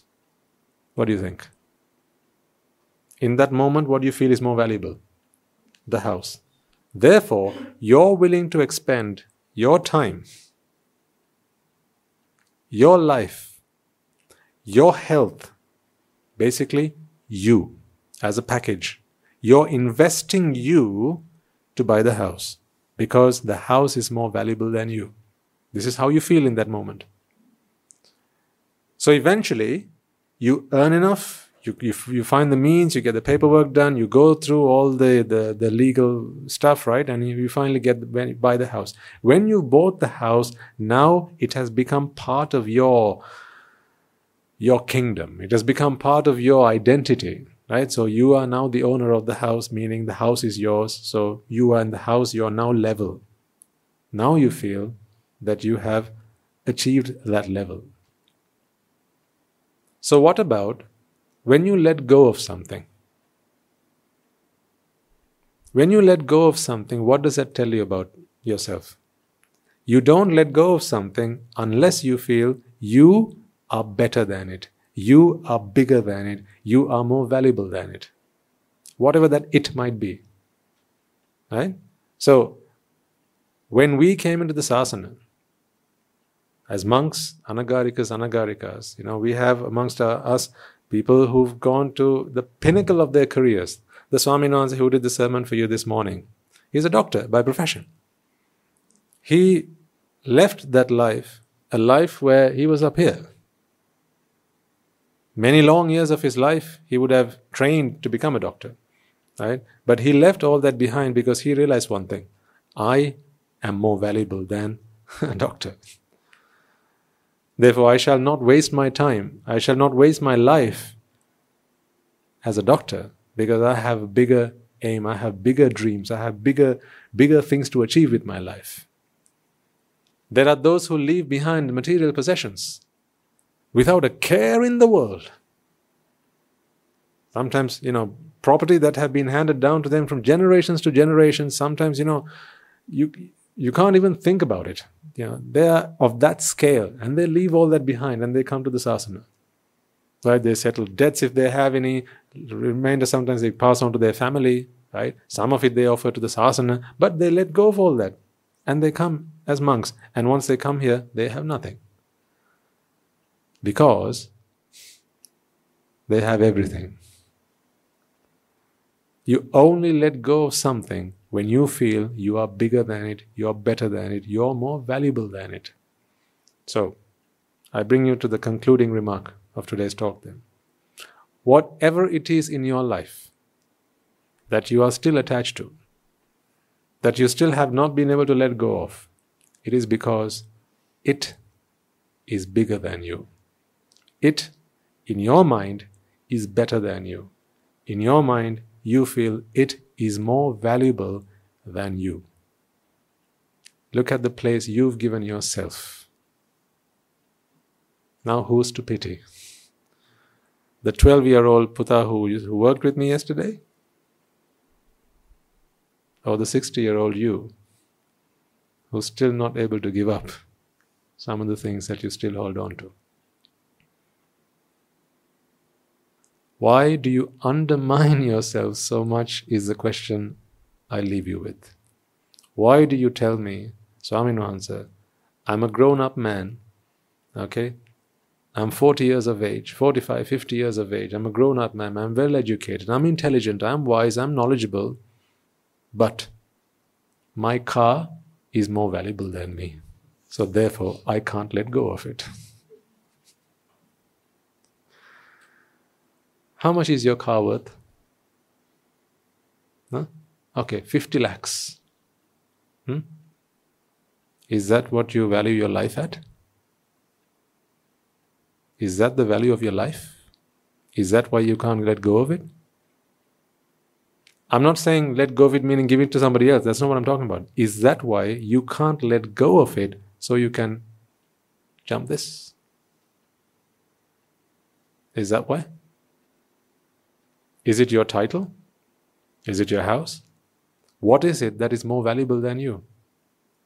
Why did the Buddha renounce, or the young prince renounce his worldly life as a prince? He was destined to become a wheel-turning monarch, meaning an emperor for all the land. Right? That is what he was destined to be. But he realized one thing: I am bigger than all that. I am better than that. My life is more valuable than that. So those who can't leave things behind are those who say time is money. Because to them, their time equates or is equal to the money or the material wealth value of the possession that they can't leave behind. Look at how much you undermine yourselves. I'm here to tell you that you are far more valuable than that. You are so valuable you don't even know it. Because you have been born in an era of the Buddha, when his sasana prevails. You still have vitality about you. You can listen to the Dhamma. You're sane. You got your sanity about you. You got your wits about you. Right? You're alive. You're breathing. You're capable of understanding something. You have not. You're not got dementia. Right? You understand what I'm saying. You can make sense of what I'm saying, and still, you think your life is less valuable than a house. You think a plot of land in Colombo 7 is more valuable than your life. What can I say? You think being a banker is more valuable than life itself. What can I say? So with that slap,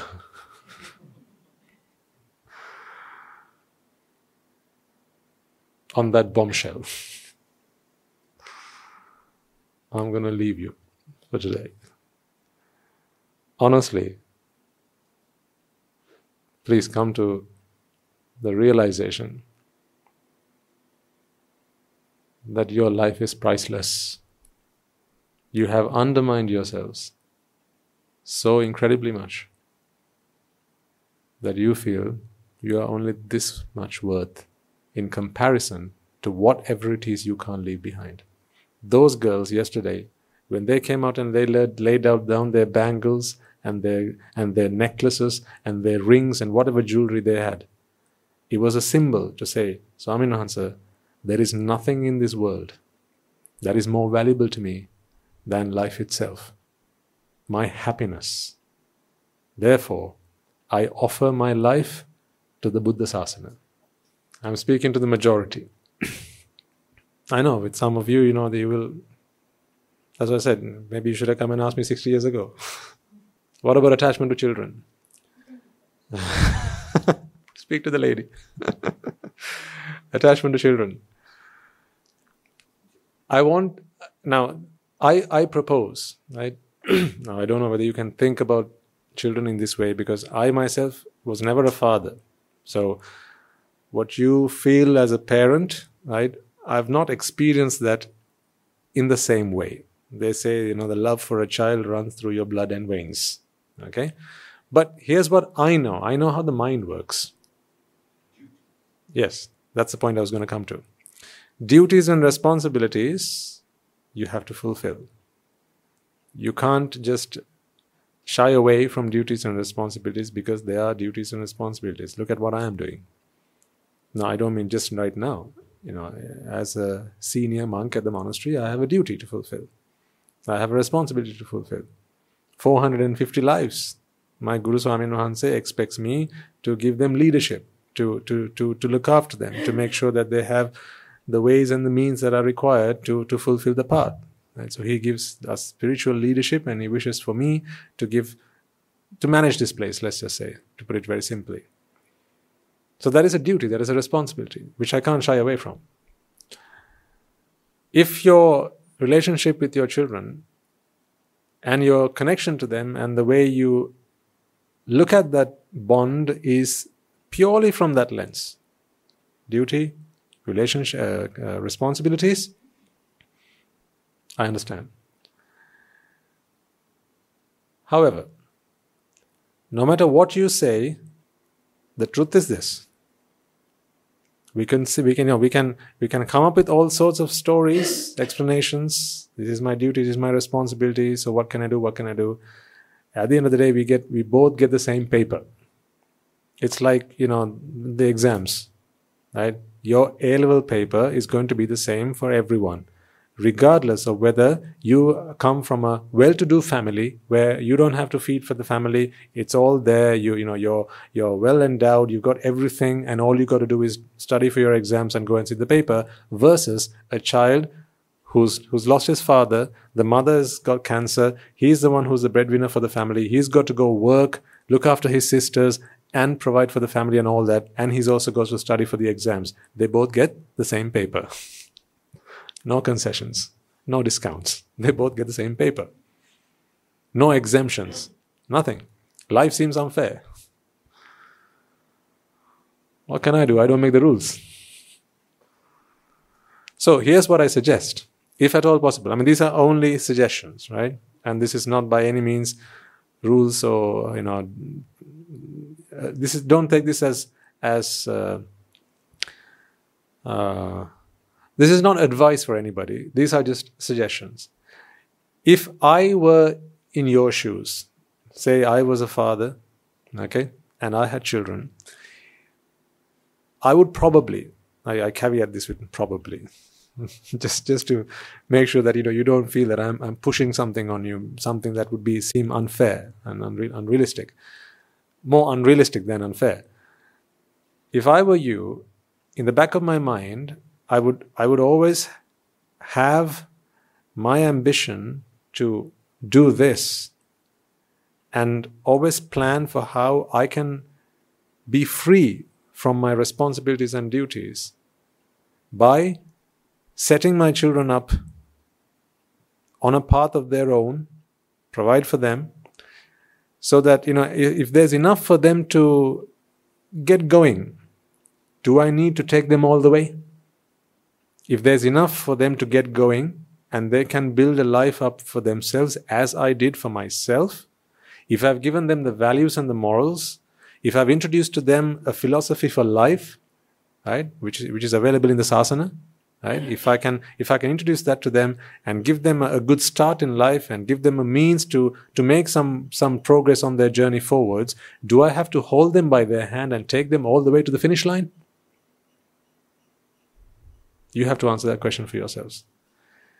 Sometimes we hide ourselves behind this veil where we feel, as a responsible parent, I have to be there until my very end, so that I know my children are well-to-do, they're well-off, they've got the house, they've got the car, they've got another house in in this place, they've got a holiday house in somewhere else, right? They've got land, they settled down, well-to-do, well-off, and everything. I don't think you have to lay it all down on a plate for them, because that is not how you were brought up. Life was partly a struggle for you, but those struggles taught you things. You matured thanks to some of those struggles. Perhaps some of you got nothing from your parents, perhaps, right? But you worked for it. You jumped through the hoops. You learned about life, and you're here today. Perhaps some of you got something from your parents, right? That gave you a good start. And having your wits about you, having your intelligence about you, and the right associations with the right people, right? Getting to know the right kind of people, not the bad friends, the good friends, the right associations, the noble association, and the influence that you might get from somewhere like this, right? Now you're on track for, a good place in life.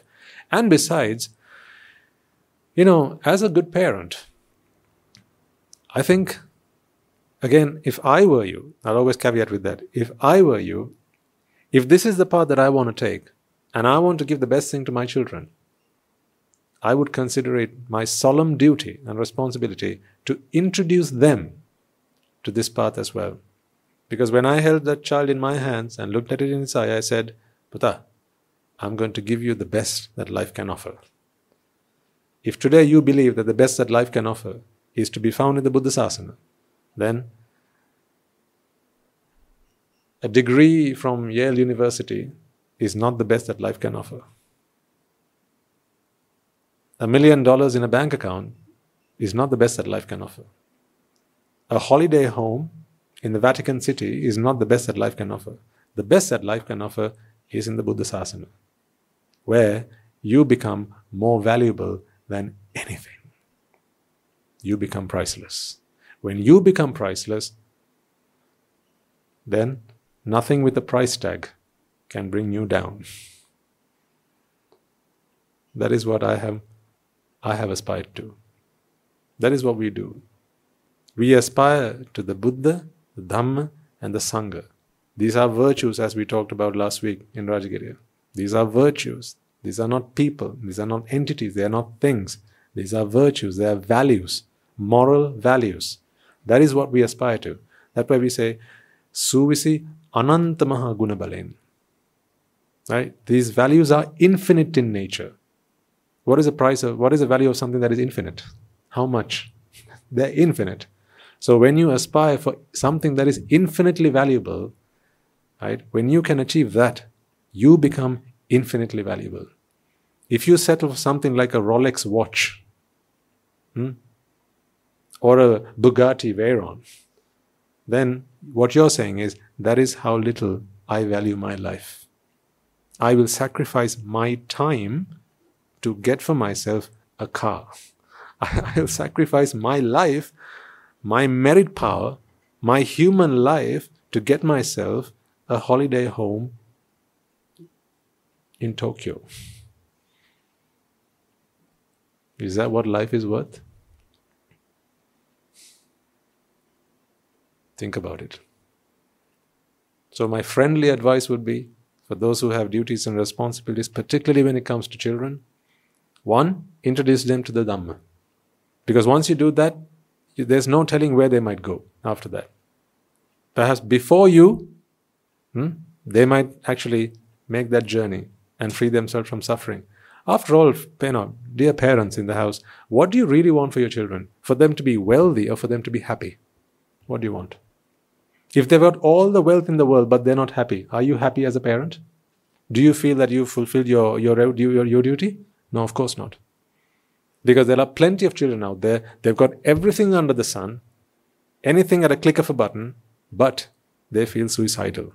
They're doing drugs. They're depressed.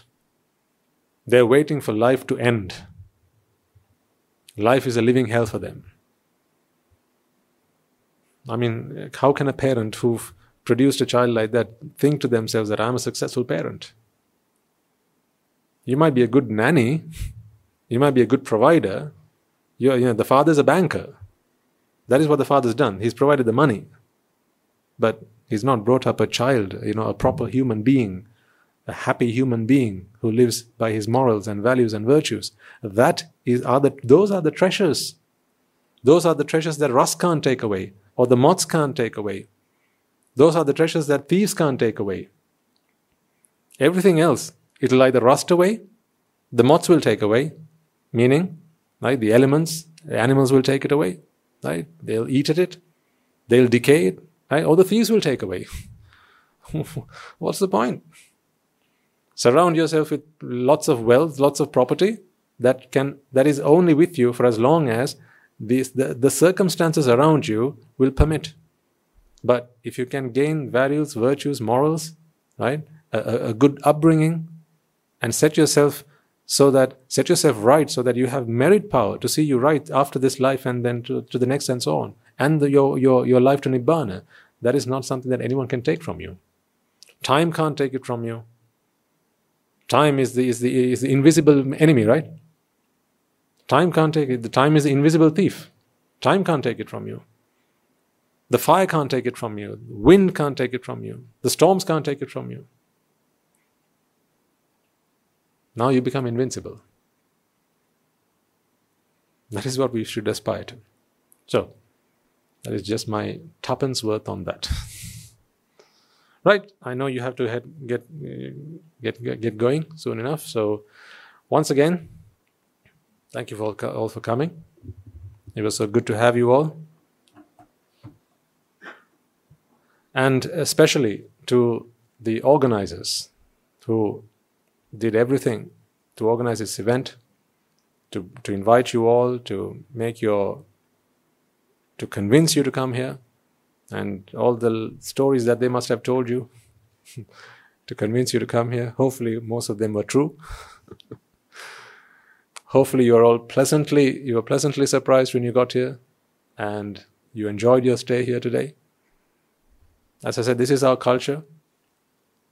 We respect each other. We care about each other. Trust through the Dhamma is the bond that unites us. Right? And that is why I said this is the paradise that I know on earth. So from this paradise to the next paradise, that paradise is not on this earth. But if there was one place where I could be until I get there, that would be here, no doubt. There's not another place I would ever wish for or dream of being. At my teacher's feet, where he guides me, gives me guidance, gives me love and affection, and tells me right from wrong, and watches out for me like a protective father and a caring mother. I want nothing more. I've got it all here. I want you all to come and experience that. Enjoy this bliss while it lasts. Even if you don't believe in life after death, right? Let's just say you're skeptical about that just a little bit. You think that's it, after this, nothing else. Then while you live, make it worth it. Make it a happy one while it lasts. But you know for true, and for real, that the life that you're living right now, there are more downs than ups.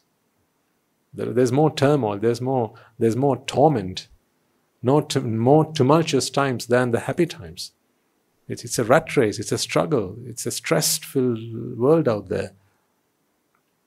But in the Buddha Sasana, it's not so. Yes, we have problems, we have challenges from time to time, right? 450 mouths to feed. You have 4 mouths to feed and you wonder what some of those days, how am I going to do this? With 450? Now these days, it's a drought. Sorry, beg your pardon. But we have a drought going. So we've got very little water left. Water is very scarce now. We haven't had rains for a long time now. But whenever our devotees come, so when you come to the monastery, sometimes we use little water so that we can save it so you can use it when you get here. That is how we are. That is how our teachers teach us to be. Always put others before yourself. So we've never asked you not to flush the toilets. We've never asked you not to make yourselves comfortable. Right? And from time to time, people ask to come and stay with us for short programs. We never reject them or deny them. We'll always take them, but we know fully well, if they come and stay 2 weeks with us, they're using up some of the water. We have a tank, but it's emptying up very rapidly. So if it doesn't rain soon enough, then I don't know, we'll have to make it happen somehow. We'll have to go and find some water somewhere.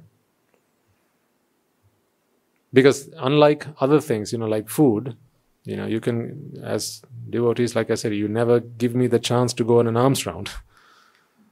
Unless I do it out of my own will. You've never made it a necessity for me to go on an alms round, because you're always there for that. But what about the water that we need to wash ourselves with? Wash our robes, clean the place and up. And drinking water, perhaps we can get them in bottles. But the other water, how many bowsers can you bring to this place? A place where they have almost 450 people. And every Saturday we get about 800, 900 people who come in regularly. Every flush is a flush. Every flush is a flush. That's water that can be used for something else. Right? So, but, yeah. In serving others, we serve ourselves. Nothing makes us happier than the service of mankind.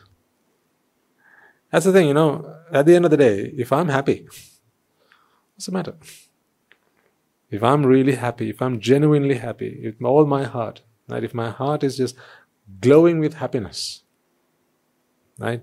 If my heart is a spring of happiness, what else do I have to worry about? When problems come, we'll face them. We do plan ahead, right? We've got a plan for the next 5 years. Guru Hamdro keeps telling us that soon enough he's going to have 10,000 monks here. Sometimes I have to wonder whether I have to knock some sense into his head. But hey, he's Guru Hamdro, so he must know. He says one day there's going to be 10,000 monks in this place. Can you believe that? 10,000? That's why he's Guru Handru. He has a vision that I can't see that far. He has a grand vision.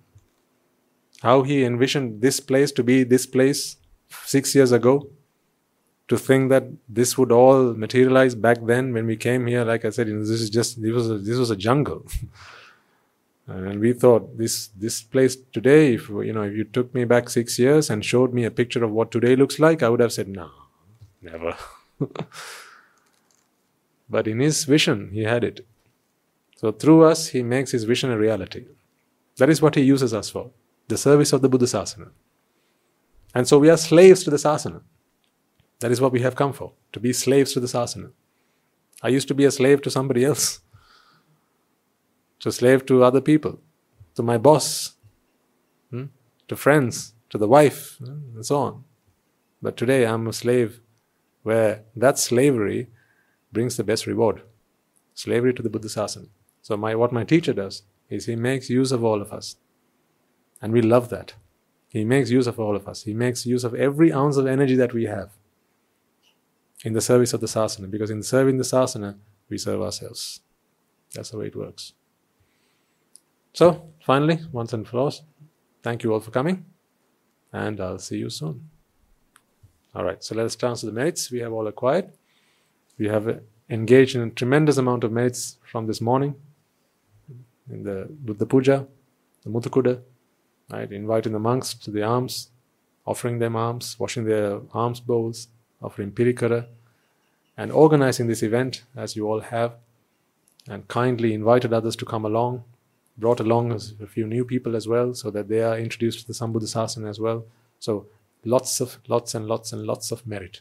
So let us take this moment then to transfer all those merits to all those who are deserving of it. So then, first and foremost, let us remind ourselves how incredibly fortunate we are to be in receipt of the Lord Buddha's teaching. And with immense gratitude towards the bhikkhus and bhikkhunis, upasakas and upasikas, who since time immemorial have protected and preserved the sublime teachings of the Buddha, and passed it down through the generations of the noble lineage in the form of the Tripitaka, which is thankfully available to us today to study, understand and comprehend the Dhamma. Let us transfer all these merits that we have acquired. Let us also take a moment to transfer these merits to all members of the Mahasangha present throughout the world, including the chief prelates of all of the chapters who dedicated their lives to the noble path and have committed themselves towards the betterment of all sentient beings.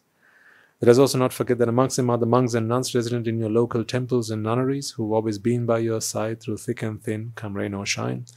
Let us also transfer these merits to my teacher, Guru Swami Nuhanse, as well as all the monks resident at the monastery and the Anagarika and Anagarika communities attached to the monastery.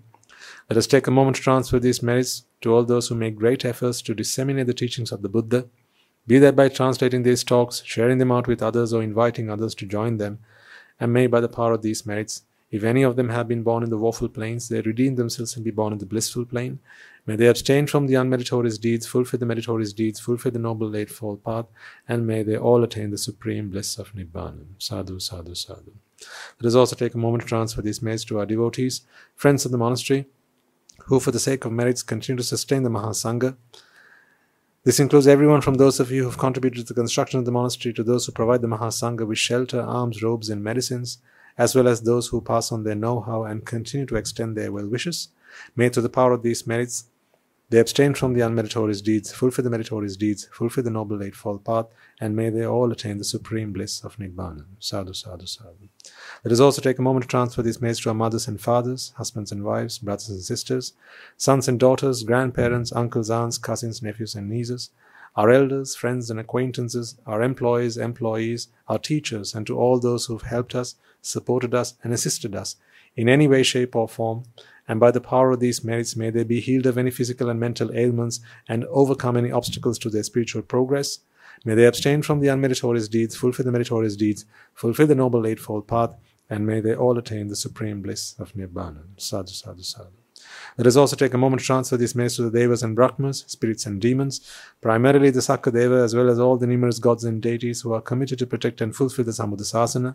Let us transfer merits to our guardian deities who keep a watchful eye over us and keep us out of harm's way, and may by the power of these merits they prosper in divine power and wisdom. May they abstain from the unmeritorious deeds, fulfill the meritorious deeds, fulfill the noble eightfold path, and may they all attain the supreme bliss of Nibbana. Sadhu, sadhu, sadhu. Let us also take a moment to transfer these merits to our ancestors, our loved ones, those who've passed on in our name, reminding ourselves that it is in their toil, sweat and labor that today we live in comfort and the lives that we live today in peace and harmony. Let us also remind ourselves to pass on these merits to the members of the armed forces as well as the police force who sacrificed their lives to protect the peace and harmony of our nation, as well as those who lost their lives in the wars, be they friend or foe. May they all rejoice in these merits. Let us also transfer these merits to those who might have lost their lives in natural disasters such as the tsunamis and earthquakes, landslides, forest fires, blizzards, pandemics, and so on, reminding ourselves that in this infinitely long journey of samsara, they will all have been mothers and fathers to us, brothers and sisters to us, friends to us, those who would have helped us, supported us, assisted us in any way, shape, or form. Being grateful to all of them, and with compassion and loving kindness, let us transfer these merits to all of them.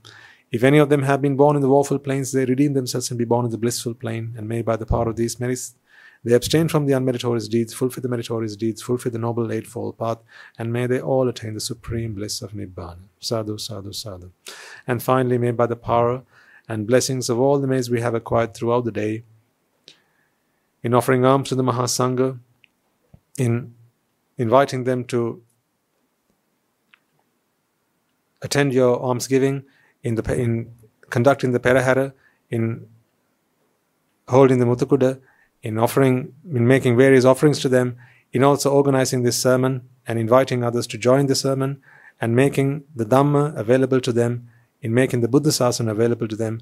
By the power of all these merits, may we be able to witness the advent of many hundreds of thousands of Arahants on this blessed land. And finally, may you and I and everyone who's helped make this program a success become an Arahatun Vahanse or Arahatteranin Vahanse in this very life itself and in the era of the Gautama Supreme Buddha itself. Sadhu, sadhu, sadhu. May the blessings of the Noble Triple Gem be with you all. The members of the Mahasangha will now transfer their blessings to you. Raga ginneng midetva,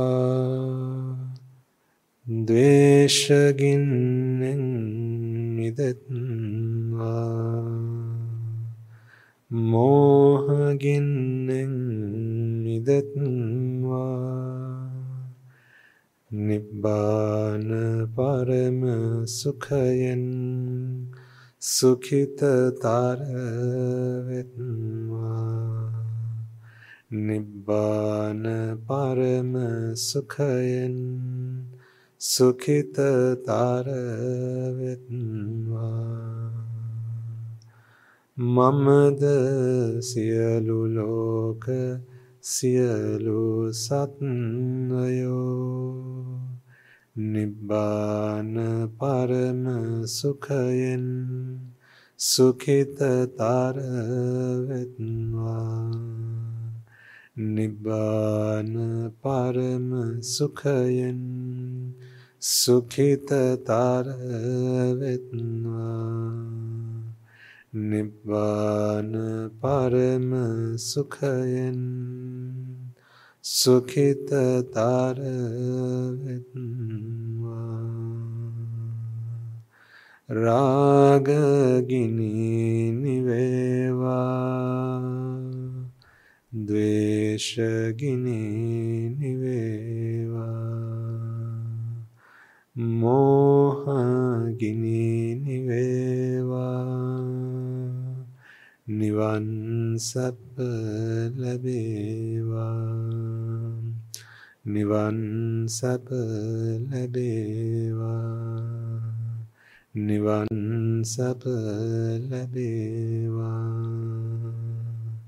Tunruwange suvisi ananta maha guna belen, silu loka silu satyoma, nibbana parama sukhen sugita taravetva. Sadhu, sadhu, sadhu.